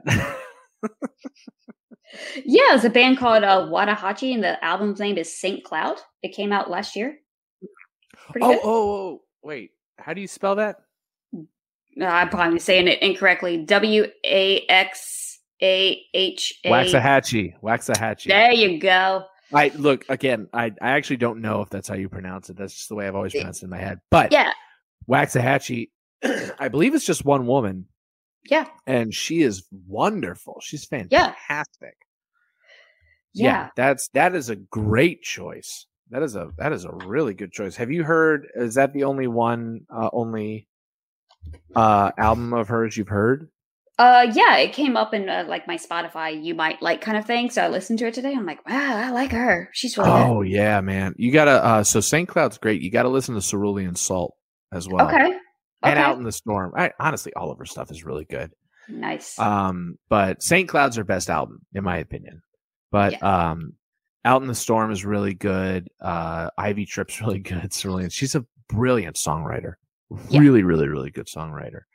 But that's a great choice. I love that. That was a deep pull. I'm a fan. I dig that. That's great. Nice. I'm also curious, do you have a favorite baseball movie? Or least favorite baseball movie, or both? Well, I definitely have a least favorite. Ooh, all right, tell me. Baseball movie. Something popped up in your head immediately. Crap. I'm having a brain fart. What is that movie that everyone likes, but it like a lot of kids like it? Are you about to tell me it's The Sandlot? Yeah, I don't like that movie. Shelly, I could hug you through a screen right now. I don't know if you know, but it is a running joke among the Pitcherless staff that I hate The Sandlot. That I like, that I have this just intense, passionate hatred for The Sandlot. And I really don't. I don't like The Sandlot. I don't think it's a good movie. And I think a lot of people love it because they saw it when they were kids and they view it through nostalgia glasses. But I love so much that you just said that. I am so excited. Why don't you like The Sandlot? I could go on forever. I wrote an article about why I don't like The Sandlot. Why don't you like The Sandlot? Well, I didn't see it until probably about like 5-6 years ago. Yes, that is the key. Yeah, I'm just like, okay, I don't it's okay, I don't get what's so great about it. It's not bad. I just don't really think that it's that great either. I'm just like, what is going on? Yeah. I mean, context matters too, though. I don't think it's fair to say that a movie's like not great solely because like, you know, you're viewing it through nostalgia lenses though. Like there's something no. Are you? So you're saying that I'm about to hold on. I'm looking for a glove, and I'm about to like slap you and challenge you to a pitcher's duel on Miles. No. Yeah. Oh my god, that would be fun. So. No. I'm curious. I'm suggesting. I just wanted to know what you were suggesting. So are you suggesting that it's because we can't really we shouldn't really criticize it as it's a kids movie. I think it's a little like, yes and no. I mean, I think you're valid, to be clear. Like, I think it's perfectly fine to not like it, Yeah. Like, you don't have to like a kid's movie, but I think it's like, I don't know, for adults to like it, there is like, I think the nostalgia part of it is, it's true, but it's also kind of valid, because isn't that part of watching a movie and like liking things? Sure. But so my defense would be there. First of all, as far as children's movies go, I think there are really, really well done children's movies out there that adults, that I as an adult love. Pixar has done a million of them. Pixar is, when I saw Soul, I was just like, sitting there going like, wow, I am personally profoundly affected by this film that is obviously designed for children. Same with Inside Out, like I'm crying at the end of Up, so children's movies can be really well made films that are aimed at entertaining children, but just are really well made. That said, the question of, isn't nostalgia part of enjoying a movie? I personally believe you can love whatever movie you want. And I love people who say like, their favorite movie of all time is like Training Day or whatever. Some movie that like is like not considered in the pantheon of, saying Citizen Kane is the greatest movie of all time is boring. Now, if you want to tell me why you love it so much, you have an intense passion for Citizen Kane, great. I want to hear that. But it's sort of like, saying like Sgt. Pepper's is the greatest album of all time. Okay, boring. But if you have an intense love of it, great. I want to hear about it. So I do get that. At the same time, where I think it goes a little far, and I've mentioned this on this podcast before, is when like Bleacher Report comes out with a list of the greatest sports movies of all time, and Sandlot's number one. And I'm like, okay, no. Like, it's ahead of like Raging Bull and like Field of Dreams and A League of Their Own. And that's the one that I would. I don't like Field of Dreams personally. You don't like Field of Dreams? I don't like Field of Dreams. Interesting. It's just too cheesy for me. I can't suspend disbelief. I have to be like. We really got to do a whole baseball movies episode here. I swear. I did 2 of those on Bench with Bubba. Like, it literally took 2 entire like hour and a half long episodes to go through my 15 favorite baseball movies articles. I'm saying. So. You have a least favorite. Do you have a favorite baseball movie? I guess it's probably either A League of Their Own or Major League. So both fantastic choices. Both great choices. Yeah. Although we talked about A League of Their Own was it with Janice last week? Yeah, it was Janice. A couple weeks ago. And I have such conflicting feelings about Major League though, because it was / is still also my personal favorite baseball movie. I've always thought of it as like the baseball player's baseball movie to some extent. And some of it's just aged so poorly. Some of it is aged rather poorly. I could see that. I think that's always going to be a conversation with like older movies, though. Well, sure. Oh, well, I mean, you want to talk about a baseball movie that has aged poorly? Look at the Bad News Bears, dude. That movie. Watch that movie now. Bad News Bears has aged horribly. I don't think I ever saw the original, or if I did, I was a very young child. It is rough. I watched, so when I was putting together the baseball movies article, I was like, I gotta watch all these baseball movies. And I had seen Bad News Bears a long time ago, but I was like, I gotta rewatch this. And I'm watching this movie, and like, it has a lot of heart. And that's one thing I'll say The Sandlot has going for it. It has a whole lot of heart. It's a very like heartfelt film. But man, Bad News Bears, there is a lot of racial slurs. Like a lot of racial slurs. There is also, so I don't know if you remember, but like one of the main characters of the film is a girl who pitches for this team of boys, and she's an incredible pitcher.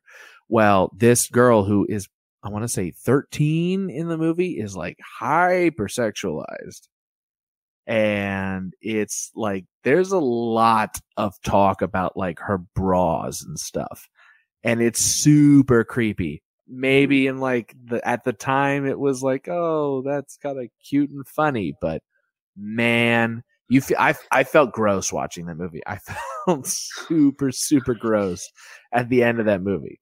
But Major League, man, it's so much fun. It's fun. It's not as you don't have moments like that. Like, yeah, that's bad. That's no, yeah. I was strong. I would love to hear what you guys think if you guys watch Bad News Bears now to see what you guys would think. But I will say Major League is a lot of fun. How good is Bob Uecker in that movie? Yeah, 100%. The best. Like, absolutely. I love that dude. So good. Yeah, I also love I love the way they end the movie. That they don't it would have been really easy for the film to there's a whole lot of build up to the ending and then to just kind of be and the ending happened, just kind of speed through it. Yeah. But it does not do that. It builds up the suspense. It knows that the thing about baseball that makes it amazing is the suspense. Mm-hmm. And it draws it out, not too much, but not too little. And it just makes the payoff so amazing. Yeah. Have you seen any of the Major League sequels? I haven't because I'm afraid to. They're so bad. Okay, So bad. That's what I was thinking. I'm like, no, I'm just going to just leave it at just this one. They are so bad. Major League 2, I will say, Major League 2 is filmed in Camden Yards, which is kind of fun. All of the baseball takes place in Camden Yards, so every time they're playing a game, we're oh, I know all that place. That looks very familiar. But man, it is a carbon copy of Major League, but without Wesley Snipes. Omar Epps is playing Wesley Snipes' character and is doing a Wesley Snipes impression. And then there's a super racist Asian character. And it's it's rough, man. It's really rough.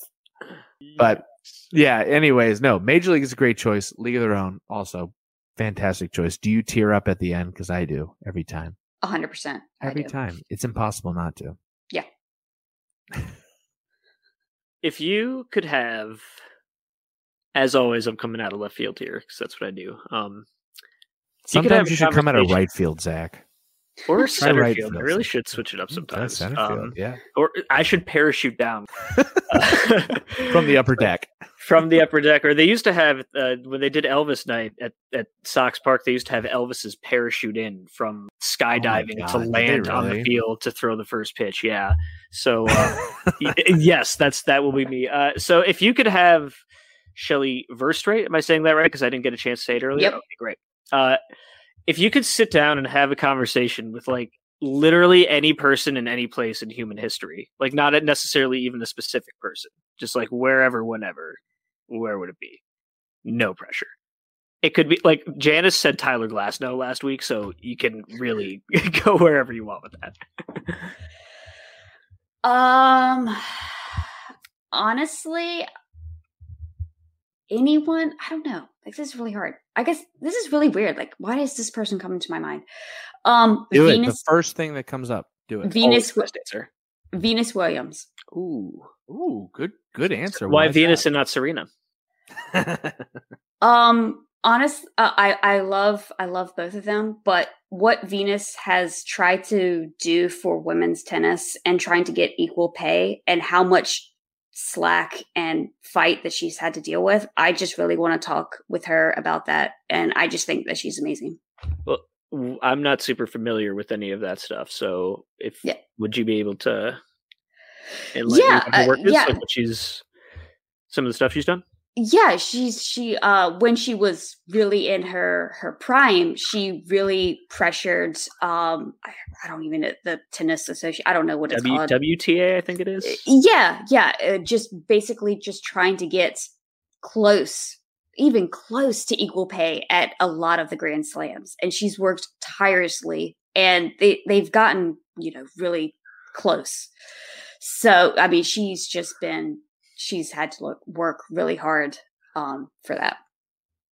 That's cool. I didn't know that about her at all. Yeah, honestly, I had no clue. Honestly, that's really cool. That's a great answer. That's a lot of these questions. I will tell you, going forward, some of these questions, they may sound like they're tricky or that you need to give some kind of profound answer. What the first thing that pops in your head is what I want. The first thing, always, because always the best answer. It's always the most unique answer, because if you try to think about it, then you'll try and think of what's the best answer, and I don't want Sgt. that. Pepper is the best album of all right. time. Look, and I will tell you, Sgt. Pepper's is an incredible album. I want to preface by saying it used to be my favorite album of all time. Now it's in like my top 20. I do love it. But another next question I want to ask you. I already dealt with the ghost in my living room playing with my children's toys. But have you, Shelly, you ever seen a ghost or experienced something that you could not explain? I haven't. But I have been on a ghost hunting trip. Okay, tell me everything about that. There's no detail. There is literally no detail that is too much. I want to hear everything. Unfortunately, I guess we now know already that it was unsuccessful, but clearly, but I want to know why did you join a ghost hunting trip? What was that like? What equipment did you use? Like everything. Well, I really honestly I didn't want to go. This was in college, and I was hanging out with friends of a friend, and they were on a different thing, and they were like, we gotta go ghost hunting because that's they apparently believed in ghosts, and I was just sitting there like, okay, fine, let's do this thing. So we go out into like this really, really like rural part of Virginia, like this like, fallen down barn, and they have like flashlights and all these other equipment, and they're like, yeah, do you see this ghost? I can feel it. And I'm just like cracking up. Like, I'm like, honestly, I'm like pretty drunk at this point. So I am like, I am cracking up and making fun of them. And they really thought that they saw ghosts and everything. And, it was honestly a good time because it was just so laughable because it was so fake. But they honestly believed that they were seeing ghosts and feeling ghosts. And I'm like, no, I think it's probably whatever you're on. I love that. Oh my God. I wonder what that would be fun. That would be fun to be like the drunk friend who's like watching your friends be like totally like, oh, see a ghost. You're like, yeah, okay, whatever you say. Yeah, exactly. It's like, can you imagine someone going on a ghost tour and just being like, no, that didn't happen. Prove it. All right. That's amazing. So 2 more things I want to ask before we get to the final little thing that we call the full count, which will be fun. But 2 more things. First thing I want to ask is, do you have a favorite Muppet? I guess so. Gonzo? Great choice. Gonzo's fun. Yeah, he's goofy and funny and weird, and he's blue and he has a weird nose, and he's okay. Yeah, Gonzo. Gonzo's a great choice. I like that. I like that a lot. Last question I want to ask before the full count. Tell me about a time in which you laughed really, really hard. Maybe it's the hardest you've ever laughed. Maybe it's just recently you laughed super hard and tears were coming down your face. Somebody fell down. Somebody farted. It does not have to be a good story. Just you're dying laughing. What happened? I don't know. Because I'm notorious for having like a 13-year-old boy's humor. That's so perfect. I don't even know. It was probably it's probably Rudy said something, and it was very that's what she said. Because I am always saying that's what she said jokes because I am lame, and anything that he said. No, a good that's what she said. Like a good that's what she said is pretty funny. Like because it catches you off guard, and you're like, wait, what? Oh. There's something about. Sorry, go ahead. No, you go ahead. No, you are the guest. Literally, speak over me. No, I guess. I mean, I kind of find it embarrassing that. Not embarrassing, but yeah, I find great humor and a good "that's what she said" joke. So that's probably the most recent time that I've like absolutely died. Is Rudy said something that he shouldn't have, and I'm like, "That's what she said," and we die. I love that kind of like sense of humor with a spouse or a significant other is just the best thing. Like it's just the best when you're just like goofy and stupid with somebody and you both just end up dying laughing because you made a dumb joke or something. It's the best.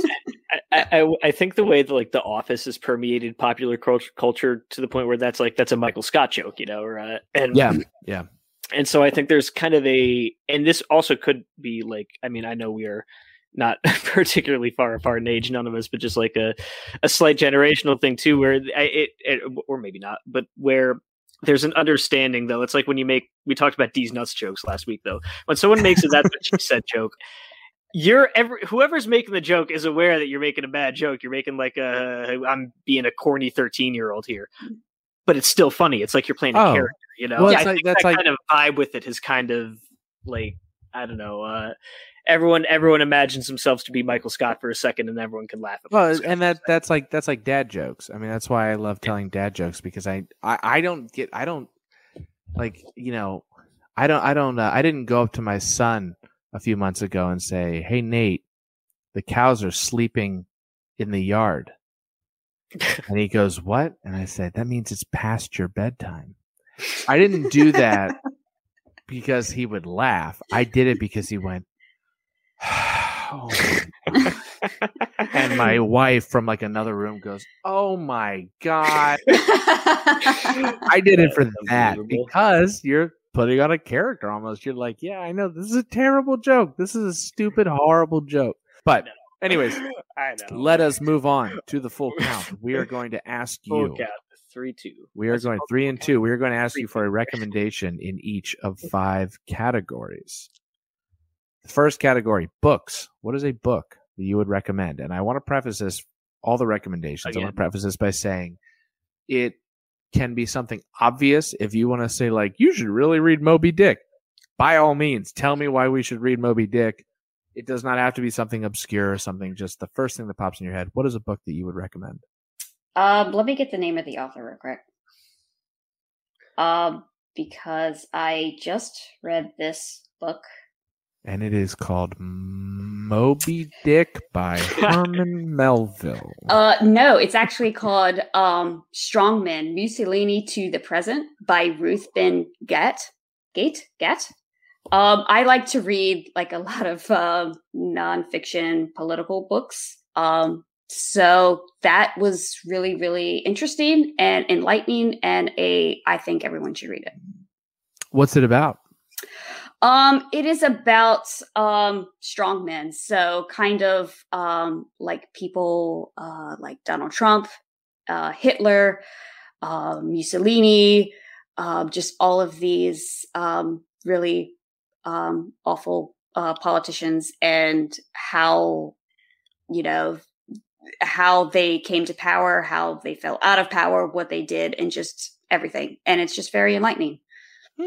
That actually sounds fascinating. Like a look at different cults of personality and how they got where they are. That's fascinating. I love it.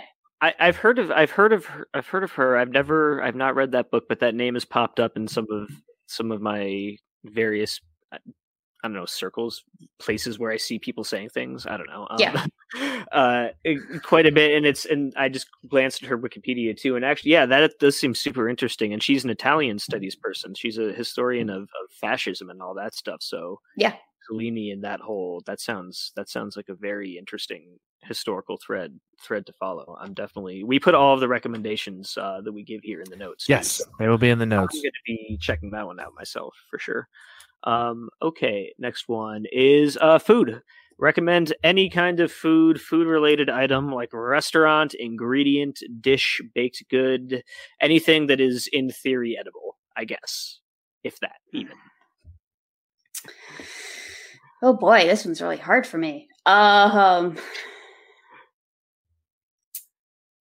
Honestly, a good bowl of ramen. Can I just have ramen? Like legit, and not like the little package ramen, but like legit. Yeah. Literally. Talking about like cup noodles for our food recommendation. It might be like maybe a little. Look, I know we said the first thing that pops in your head, but cup of noodles. No. This is funny. I had this conversation with my wife like a week ago. She was like, "I really want some ramen." I was like, "I can get you ramen at the grocery store." And she's like, No. Not like grocery store ramen, like good ramen.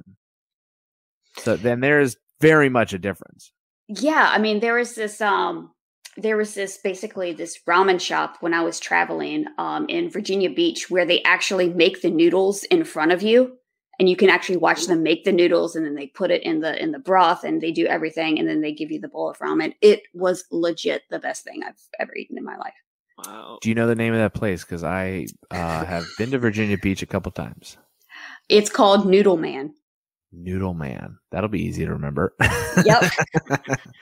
That's great. I've never really had like a good thing of ramen, so I will definitely have to try that sometime. Next recommendation: movies and or TV.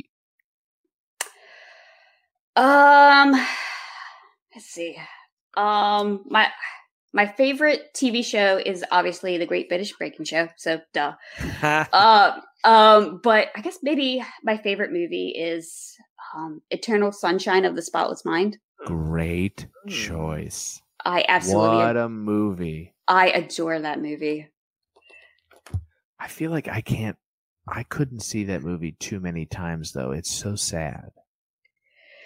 I maybe I like sad, but I don't know. I like it because it's a total mind F, right? Yeah, because you have no idea what's going on, but in the end, spoiler alert, at least they still get back. They get back together. They still find each other. But it's a really crazy movie. It's an amazing movie, and like, man, is Jim Carrey good in that? Yeah, I haven't seen it in forever. That is a Charlie Kaufman film. Charlie Kaufman wrote that, and man, what an incredible writer he is. He for anybody looking for more like him, more of his stuff, he did a movie last year that came out called I'm Thinking of Ending Things, and it is incredible. Great movie.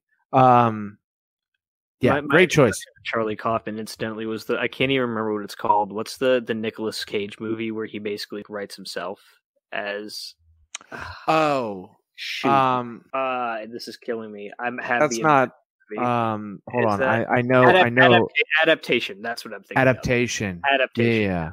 Was that Charlie? That was Charlie Kaufman. Yep. Yeah. You're right. You're absolutely right. Like, and he writes Nicolas Cage like as Charlie Kaufman. Like the main characters. Yeah. It's weird. I don't know. Charlie Kaufman. Next recommendation. Bizarre dude. Great movies.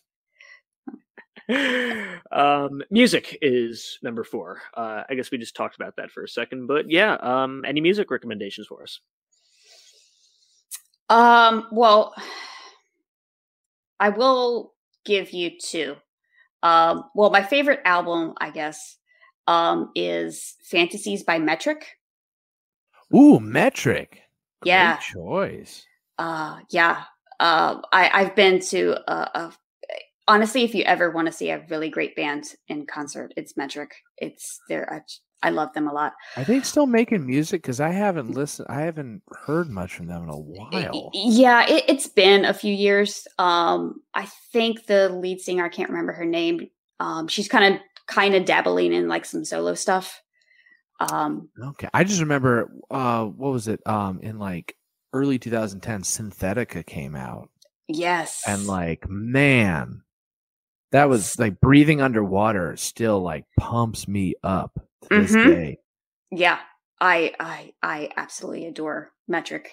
But then I guess the best album that I heard last year is it really bad that Folklore by Taylor Swift? Amazing album. No, not at all. Incredible album. I mean, I've been a Taylor Swift fan for a while, but when that album came out, and I was like, I just put it on my Spotify and listened to it. Like I still like put that thing on repeat. It's so good. It's a great. So it's funny. We talked a little bit about this with Chris Towers, and he said that his wife woke him up and was like, Taylor Swift's doing an album with the Desner brothers from The National. And when I first heard that, I was also like, oh my God, I cannot wait for this. I'm not a big Taylor Swift fan. Not that I don't dislike her. It's just her music has never really been for me. Sure. And just kind of, it's certainly very catchy and I appreciate it, but it's never been something I go to.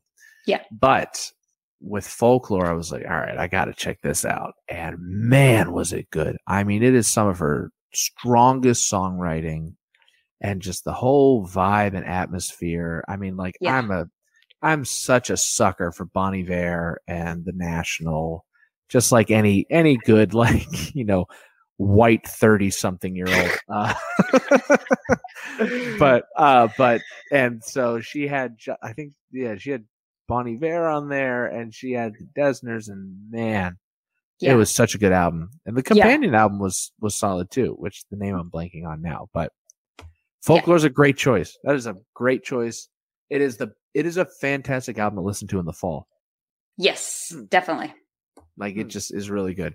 All right, last recommendation, last category we're going to ask for is miscellaneous. This is going to be anything from your life, any activity, any gadget, literally whatever, anything from your life that you would recommend for other people. And just like most of these, it is the first thing that pops in your head that I want to hear.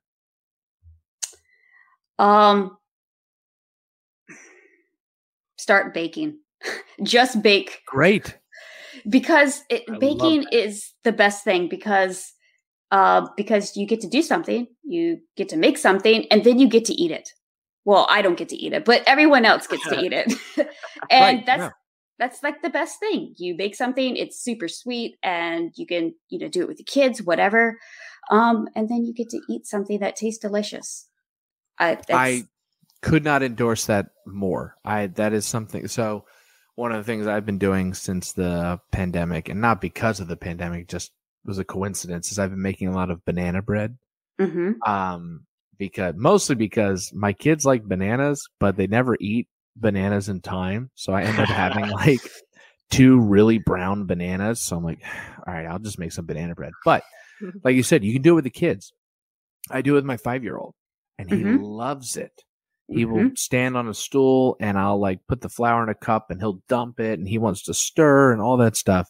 And it is such a nice little family activity. And then, like you said, at the end, you get to eat something. And my kids, I make chocolate chip banana bread, and they love it, and they eat it for, a week. And it's the best. But that is a great suggestion. I love that. Well, Shelly Verougstraete, I want to thank you so much for being on the podcast. It has been so much fun talking to you. You are wonderful. Thank you so much for being here. This is fun. It's so much fun to be able to chat with you. Yeah, and thanks again for having me on. And believe me, I listened to all of your pods so far. So I'm like one of your my heart. I'm one of your 7 listeners. You know what? I've worried a little bit about us ragging on like nobody listens to this, but I want it to be made very clear that every single person who listens to this, it genuinely warms my heart. Every single time I hear anybody say they actually listen to this podcast, because it's like me and Zach just like talking, and the fact that like people actually take time out of their day to listen to us just talk. It really speaks to the guests we have, I think, because I think the guests we have are incredible people. Yeah. And you are chief among them, Shelly. So thank you so much for being here on this podcast. It's been an absolute blast to have you. It was great.